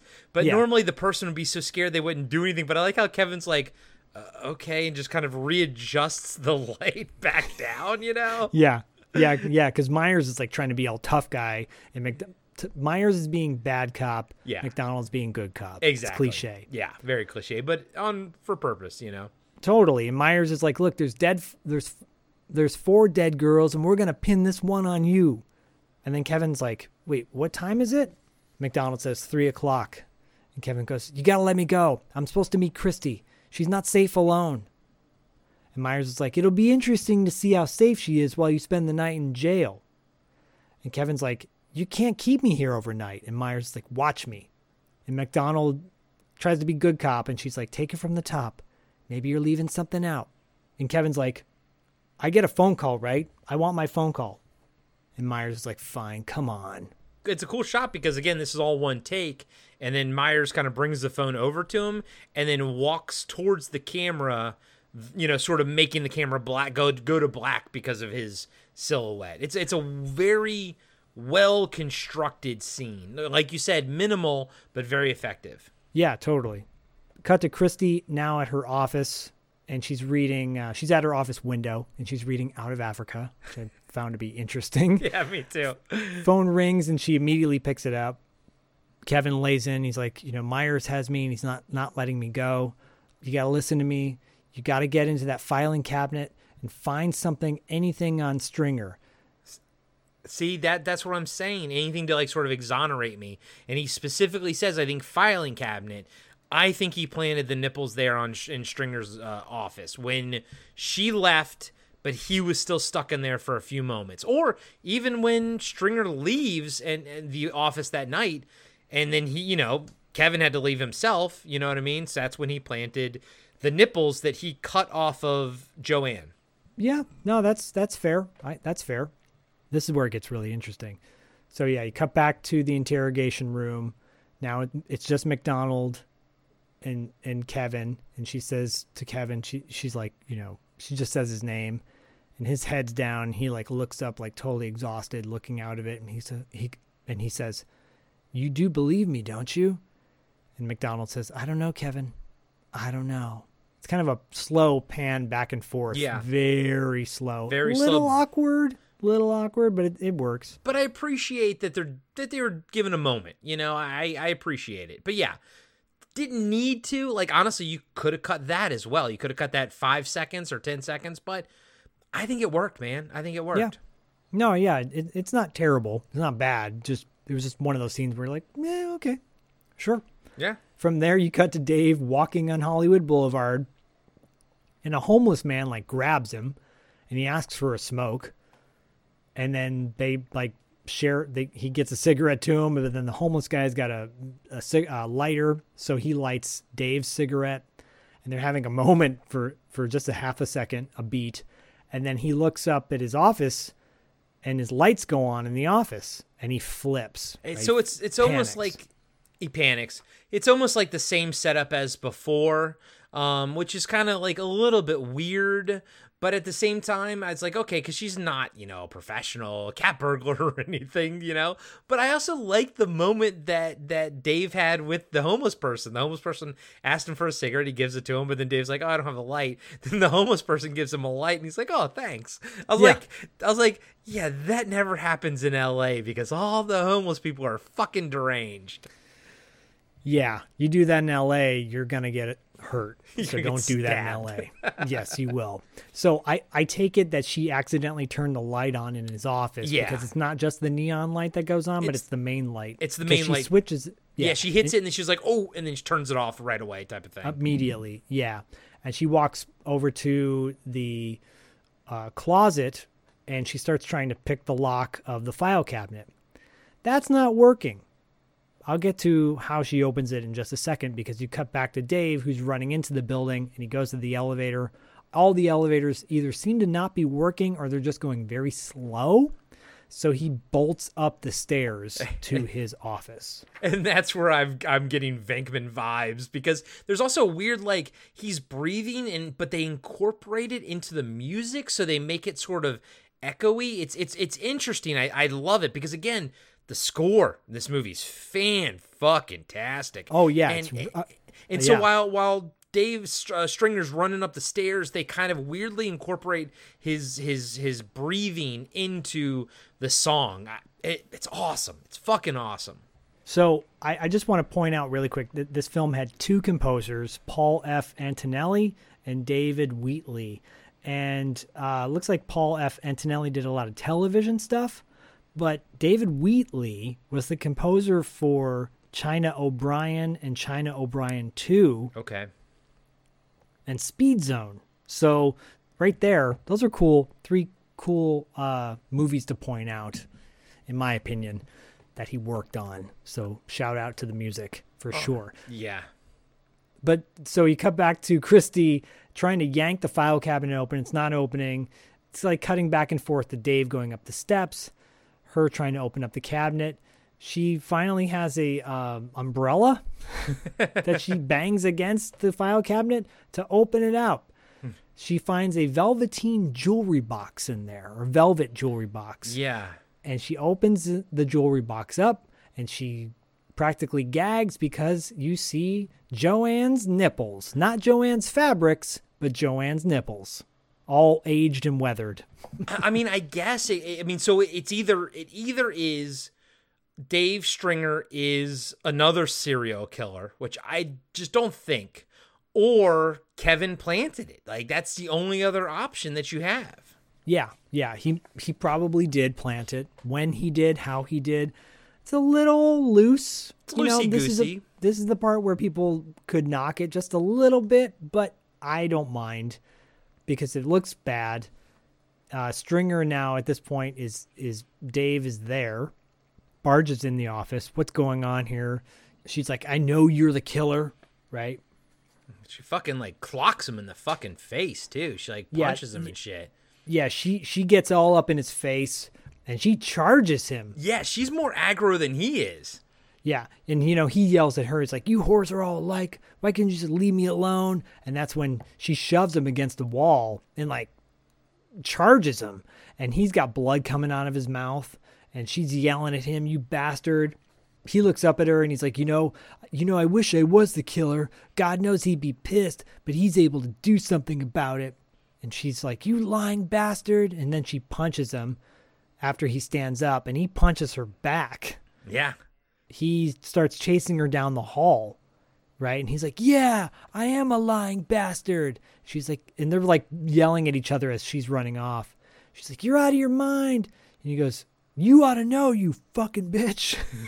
It's intense as they're running down those giant like downward spiral staircase, Yeah, and you think about like this guy, if this guy has a hot dog every day, he's probably not in the best health, and he's a smoker too, so there you go. Exactly.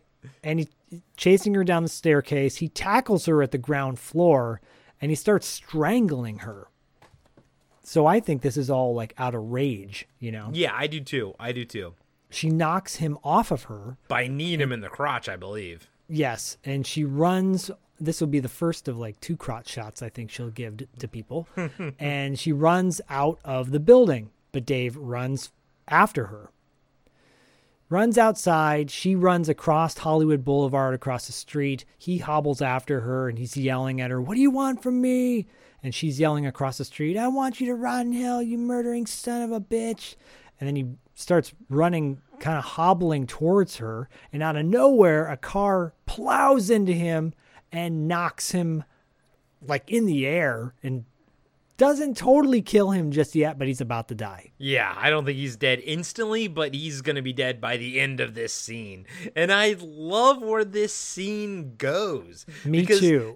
Christy's like, oh my God, like this is the best thing that could happen. So she's like sort of crying out of like relief and everything, but across the street. But then this guy gets out of the car and he's like, oh my God, the guy ran out in front of me. And this is that guy you were talking about earlier, right? Yeah, so she's sobbing. Like, this is her big dramatic, Oscar-winning moment where she's crying, like wailing practically. Yeah, and then the guy comes out. At first I thought it was, what's his face that plays Batman? Kevin Conner? No, the original 60s Batman. Oh, yeah, it does kind of look like fucking, we saw him in One Dark Knight, too. Yeah, Adam West. Adam West. He does have a little bit of Adam West vibe, Because this guy comes out and goes, I didn't see him. He just came out of nowhere. And I go, oh, no, it's that Tab Hunter guy, the heartthrob from the 50s and 60s. But he gets like a whole scene. He gets a whole scene right here. Right. It's hilarious because you now cut to Dennis, who just happens to be standing idly by drinking. Yeah. And he's laughing. He goes, serves you right, you goober. You goober. I love that. I love calling a dead man a goober because he got run over by the car. It's great. This is my favorite fucking Jeffrey Lewis moment. You goober. And cut to Christy crying still. Cut to the driver saying, oh, wait, no, he's still breathing. Someone check his pulse. And he starts talking about his watch. He's like, oh, that's a nice watch. He's like talking to the guy like next to him. This is the driver of the car talking to the guy next to him. He's like, how much do you think that watch is worth? And I'm like, and at this point, this was like, it's not the nail in the coffin for my love for this film because that is literally the last 30 seconds of this movie. Yes. But like, I was like, this movie's fucking wild. Giving scenes to just random dudes, you got 3 things going on because you got him asking about the nice watch. You got Christy Dennis crying on the side of the road. And then Dennis calling him a goober. Yeah, and laughing and drinking, like all cutting back and forth. And then at the end of this, I pause it and I'm like, because I have to go pee or something, as I'm wont to do. And I check the time and I'm like, why is there still 12 minutes left in this movie, Oh, because we're not done yet. Because we're not done yet.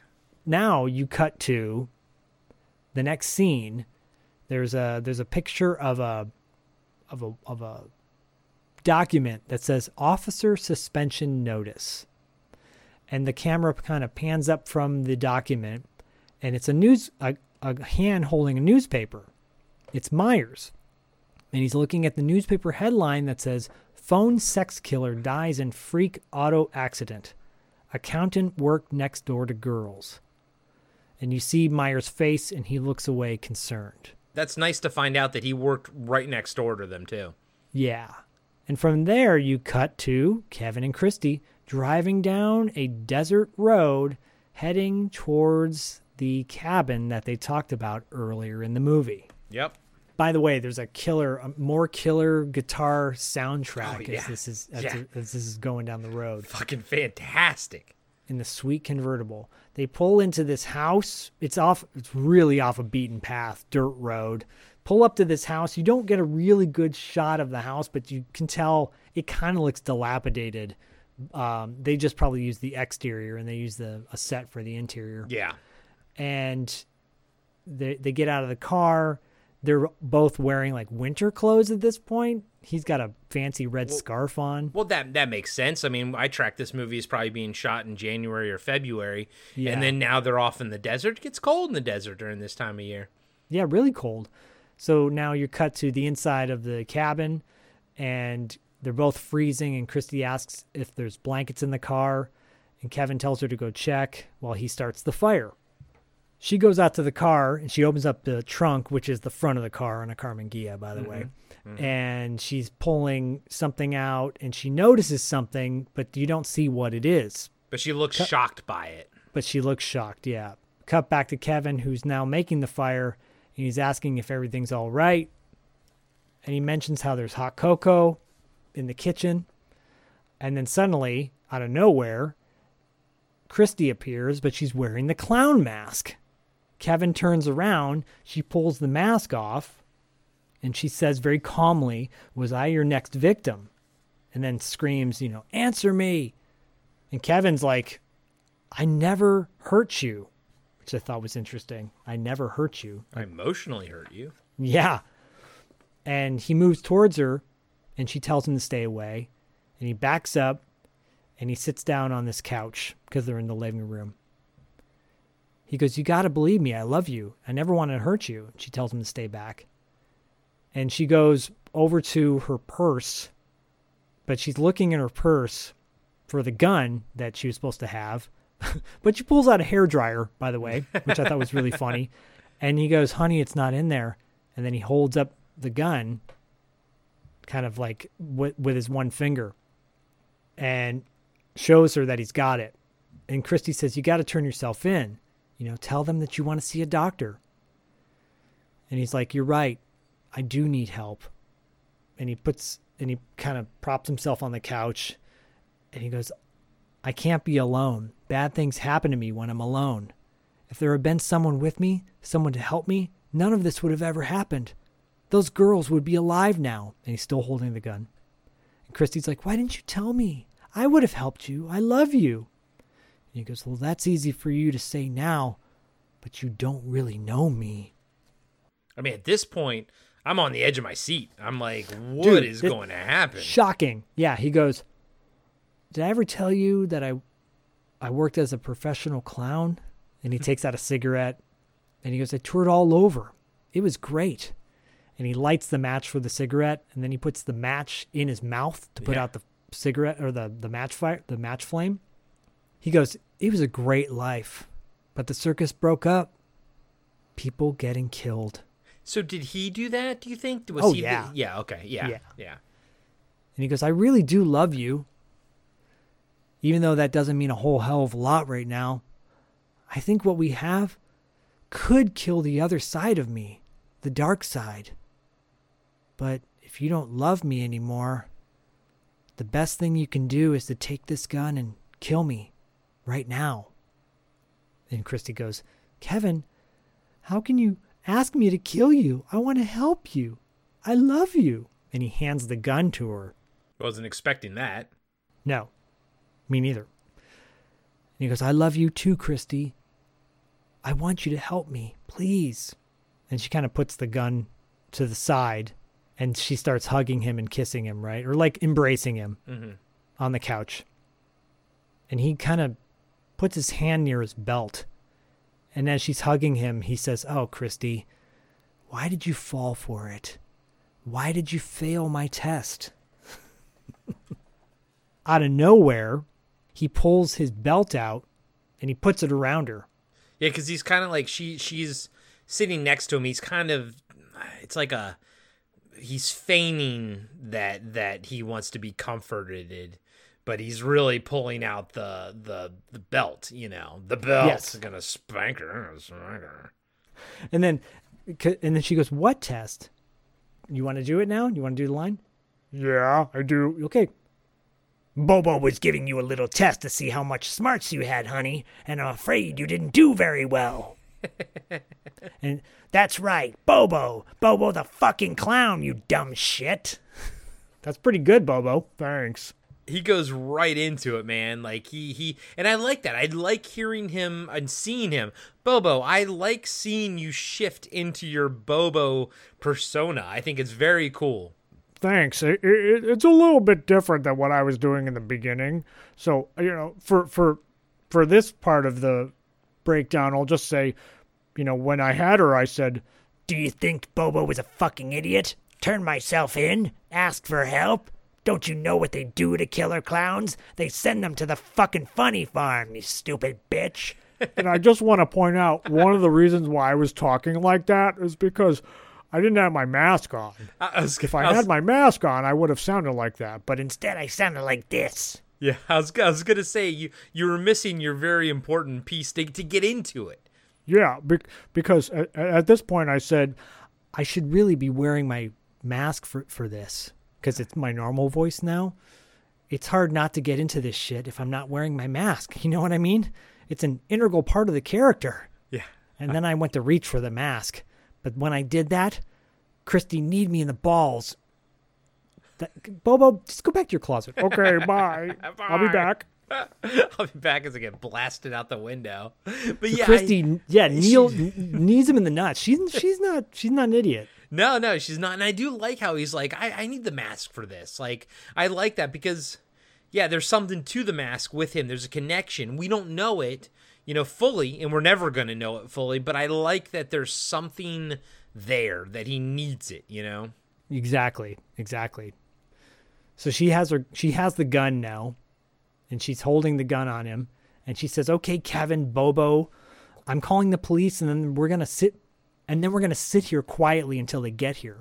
And then Kevin says, "Go ahead and take it, Bobo." "No extra business in Bobo's act." I love That's that. good. I love how he calls it business. It's fucking great, and it's gonna come. Great. It's gonna come later, and I want to do the very last one. If Bobo doesn't mind, I would like to do the last one. Bobo, do you mind? I guess not. I like Corey. I don't like you. You never like me, Bobo. Because you make me stay in a closet. Because you're a psychopath. Well, Yes. This is true. You are. Just come back later. Okay. So and it's cool because at this point, we really do see Kevin is fucking crazy. Yeah. Oh, yeah. He's lost it, right? So Christy tries to go make a phone call. Kevin jumps in front of her and says, what does he say, Bobo? "I wouldn't do that if I were you." And then Christy says, "I'll shoot. I mean it. But Bobo, what did you say? Well, I said it with my normal voice. Okay, just say the line. You think I'm dumb? You think that gun's really loaded? Come on now. Why don't you just let Bobo do his thing?" And this is cool because they like close up on his eyes and they close up on her eyes. Suddenly the phone rings, which kind of breaks up the moment. Yeah, it cuts the tension a little bit. Yep. And then I lunged at her. Yeah, you lunged at her. And then what happens? Well, she unloaded on me. That's a change in direction. What? That she... Oh, stop with your loaded stuff. Get out of here. Yeah, she plugs him a bunch of times in the belly. Yeah, and the like maybe 4 or 5 times. Yeah, and the squibs are great. They're fucking awesome squibs. And I love when he fucking falls on the couch. The phone is still ringing, and he's like, "Who could be calling at this hour?" As he dies, and I'm like, he's dying. And I'm like, this movie's fucking great. This movie's hilarious and terrifying in 2 seconds. It's so great. It's a wonderful scene, and you played it very well, Bobo. Now go to your closet. Okay. So she finally picks up the phone, because the phone keeps ringing, by the way, after this happens, and picks up the phone. The phone goes dead. She hangs up. She pushes the button to hang up the phone. It's a rotary phone, and she dials for the operator. She gets an operator on. She asks for the LAPD. And the camera's like on her, sort of like a medium close-up shot. So her back is turned to dead Kevin now. But then suddenly Bobo pops up behind her. She's put on hold from the operator. When she gets someone on the phone, she asks for Lieutenant Myers. Bobo's creeping closer to her. This is a really creepy scene. Yeah. But meanwhile, I'm like, the guy should have been dead. You should have been dead, Bobo. I know, but this is movies. Okay, whatever. And I take it like it's a slasher thing where like he's got the mask on now, so he's completely imbued with Bobo, you know? Yes. The operator says that Lieutenant Myers is on vacation. She turns around to see that Kevin's body is not on the couch, and then Bobo appears out of nowhere and starts strangling her. Suddenly, there's someone with a shotgun appears, and he appears and he cocks it. But then Bobo says, what? Bobo says, he looks right at the camera, and I fucking love this. He goes, "No extra business." And gets fucking blasted with the shotgun. And two things. A fantastic squib. Yeah, 2 times. 2 fantastic squibs.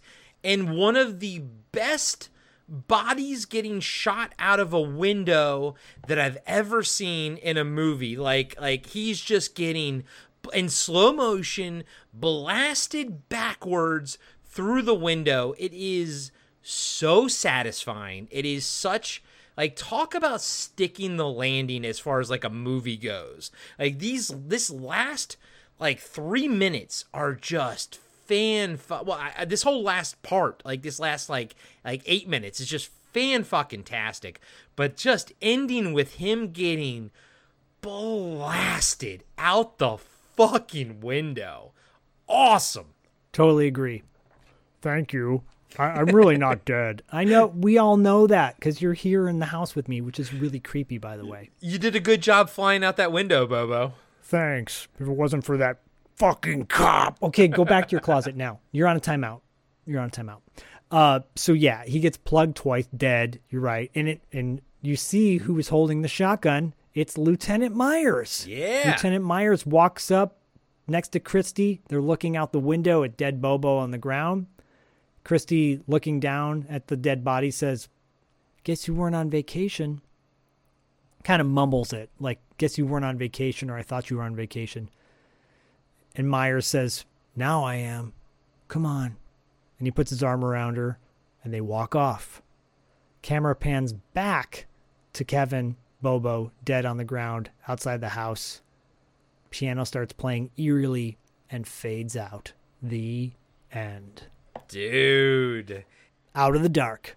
Aaron, thank you so much. This movie was so much fun. I had no idea what to expect from it. Obviously, I didn't watch the trailer or anything going into it, so I had no idea what this movie was about. Baby, cold. And man, oh man, T to B, it's not a perfect film, and I think you need to remember that it's intended to be a B movie, but so many individual pieces elevate it, from great cinematography, great fucking music, great acting, great directing. Like, this movie is better than it ever had any right to be on paper, and I think it's a true cult classic. I don't think too many people know about it, but the people that do, and just judging by the the Instagram post that I made earlier, people love it. So if you've made it this far and you haven't seen it, like Zach said earlier, like I hope you stopped this and went and watched it first, because this movie was so much fun. It is definitely worth a watch. If you've made it this far and you still haven't seen it, still go and see it. Still go and see it. It is worth a viewing. And again, Aaron, thank you so much. Yeah, there's nothing. If you haven't seen it, watching it after listening to this, it's not going to take anything away from your first time watching it because you're already a savvy horror, sci-fi, cult movie watcher. You'll know the setups. You'll see the setups. You'll expect the setups. They won't necessarily surprise you. But this movie is way better than several films I have seen as of late. I thoroughly enjoyed it, would easily watch it again, have no problem recommending it whatsoever as a first-time viewing. I thought it was great. We clearly both loved it. Its shortcomings are the same shortcomings that a lot of movies that we break down have. You know, little flaws here and there. Not a big deal. I think what I loved the most was everything Corey said. You know, it's got so much heart and charm to it when you might not have expected it.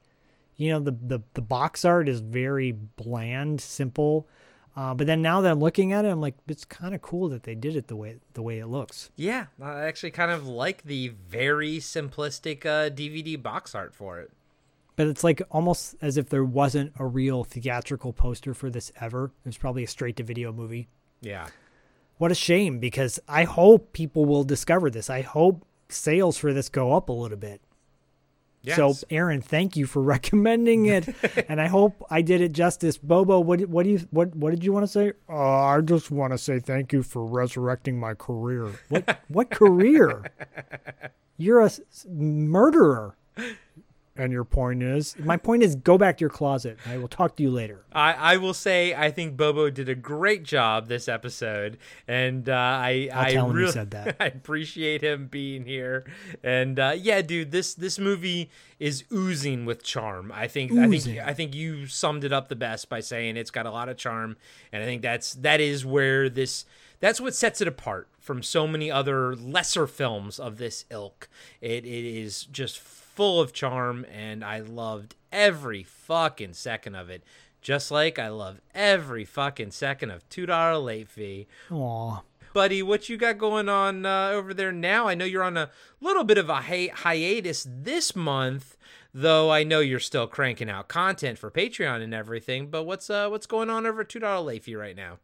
Well, we did an interview at LA Comic-Con in December with Joe Dante and Brendan Hay. Brendan Hay is the executive producer of the upcoming Mogwai cartoon that's going to be dropping, I think, later this year on HBO Max. Okay. We're going to drop that interview. By the time this episode airs, it'll either be just airing or it'll be airing soon after. That was a really fun discussion we had with Joe Dante, one of the greatest directors of the 80s, in my opinion. Of so much great stuff. And yeah, we had a great interview with David Patrick Kelly from the Warriors that we dropped last month, and Zach Ward and Scott Schwartz from A Christmas Story Christmas. That was a great one too. So go check out all of those episodes. Patreon is firing on all cylinders. Actually, Aaron joined us for a special trivia segment we do on Patreon, exclusive to that. That was a lot of fun. We are blasting out fun, like original stuff right now, as Corey knows very well. And our season premiere for season 4, that'll drop in the beginning of February. I'll talk more about that the next time for our next episode. That's perfect timing. My birthday month. So, you know, I love February. So thank you for dropping it for my month. And you're welcome. And Robert Ortiz, you got a lot to live up to, my friend, with the Convent, which is what I'll be breaking down next. So this month, January, on Podcast After Dark, is all Patreon month. So Aaron picked this one, and Robert picked the Convent, and I'll be breaking that one down in a couple weeks. But we do have a TV Obscura in between, so we too are firing on all cylinders this month. Hell yeah. Bringing it all back, baby! Back in the New York groove. That's Happy right. New Year, by the way. Happy New Year to everybody. Yeah, happy 2023 to everybody out there. We appreciate the hell out of all y'all. Oh my gosh. And we know that times are tough and everything with inflation and everything happening right now financially. So, if you can't join Patreon, we totally understand. A free way to help out Podcast After Dark, $2 late fee, Manic Movie Monday, any podcast that you listen to A free way to help them out, and us included, is to leave a 5-star review on Apple Podcasts or Spotify. Those really, really do go a long way in getting new listeners in front of all your favorite shows, and thus allowing all your favorite shows to grow and show. So basically what I'm trying to say is, guys and gals, if you listen to podcasts, leave a 5-star review for every fucking podcast you listen to. I don't give a shit if it's us or whomever. Just leave it for them, because it really, really does help. And if you do want to join our Patreon, like Zach said, we have a bunch of different tiers you can check out. We have the Carpenter Factor over there. We're on year 2 of the Carpenter Factor. We just wrapped up Prince of Darkness review. That'll be dropping this month. So Zach and I are going to have to record our They Live review for next month and everything. But, you know, we have a lot of fun stuff going on over on Patreon. We have a new Patreon subscriber to the Choose a Movie tier, Cam Sully. So we're going to be doing another movie. We got 3 people. We have three separate patrons picking movies for us to review. So it's freaking awesome. It's really fucking awesome. And I got to say, for you guys, Robert and Aaron, you've chosen some really good movies. Actually, everybody that we've had so far that has chosen a movie has chosen something really unique and fun to break down. We hope that we did this movie justice. Aaron, I hope that, you enjoyed this as much as we did. And all you listeners, like, if you hear us breaking down movies and go, man, I wish they would do this movie, sign up to our Patreon if you're able to. And we'll break down that movie you want us to. And thank God that you chose this one. It's a great one. And Bobo, as always... Oh, this is my favorite part of the show. We'll catch you on the dark side.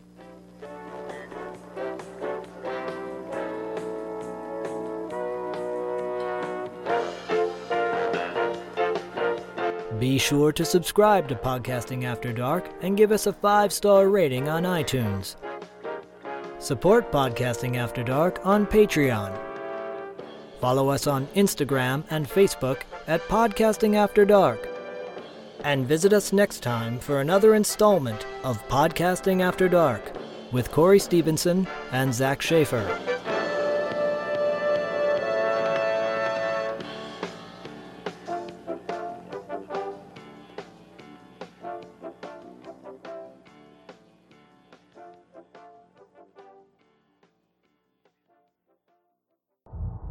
Imagine being one of the last people on Earth, being trapped alone with something not human, something always watching, something always waiting. What would you do? Where would you run? Where would you hide if you were haunted for 7 winters alone? Podcasting After Dark presents 7 Winters Alone, a dystopian haunted house story by David Irons. Available now in paperback and ebook.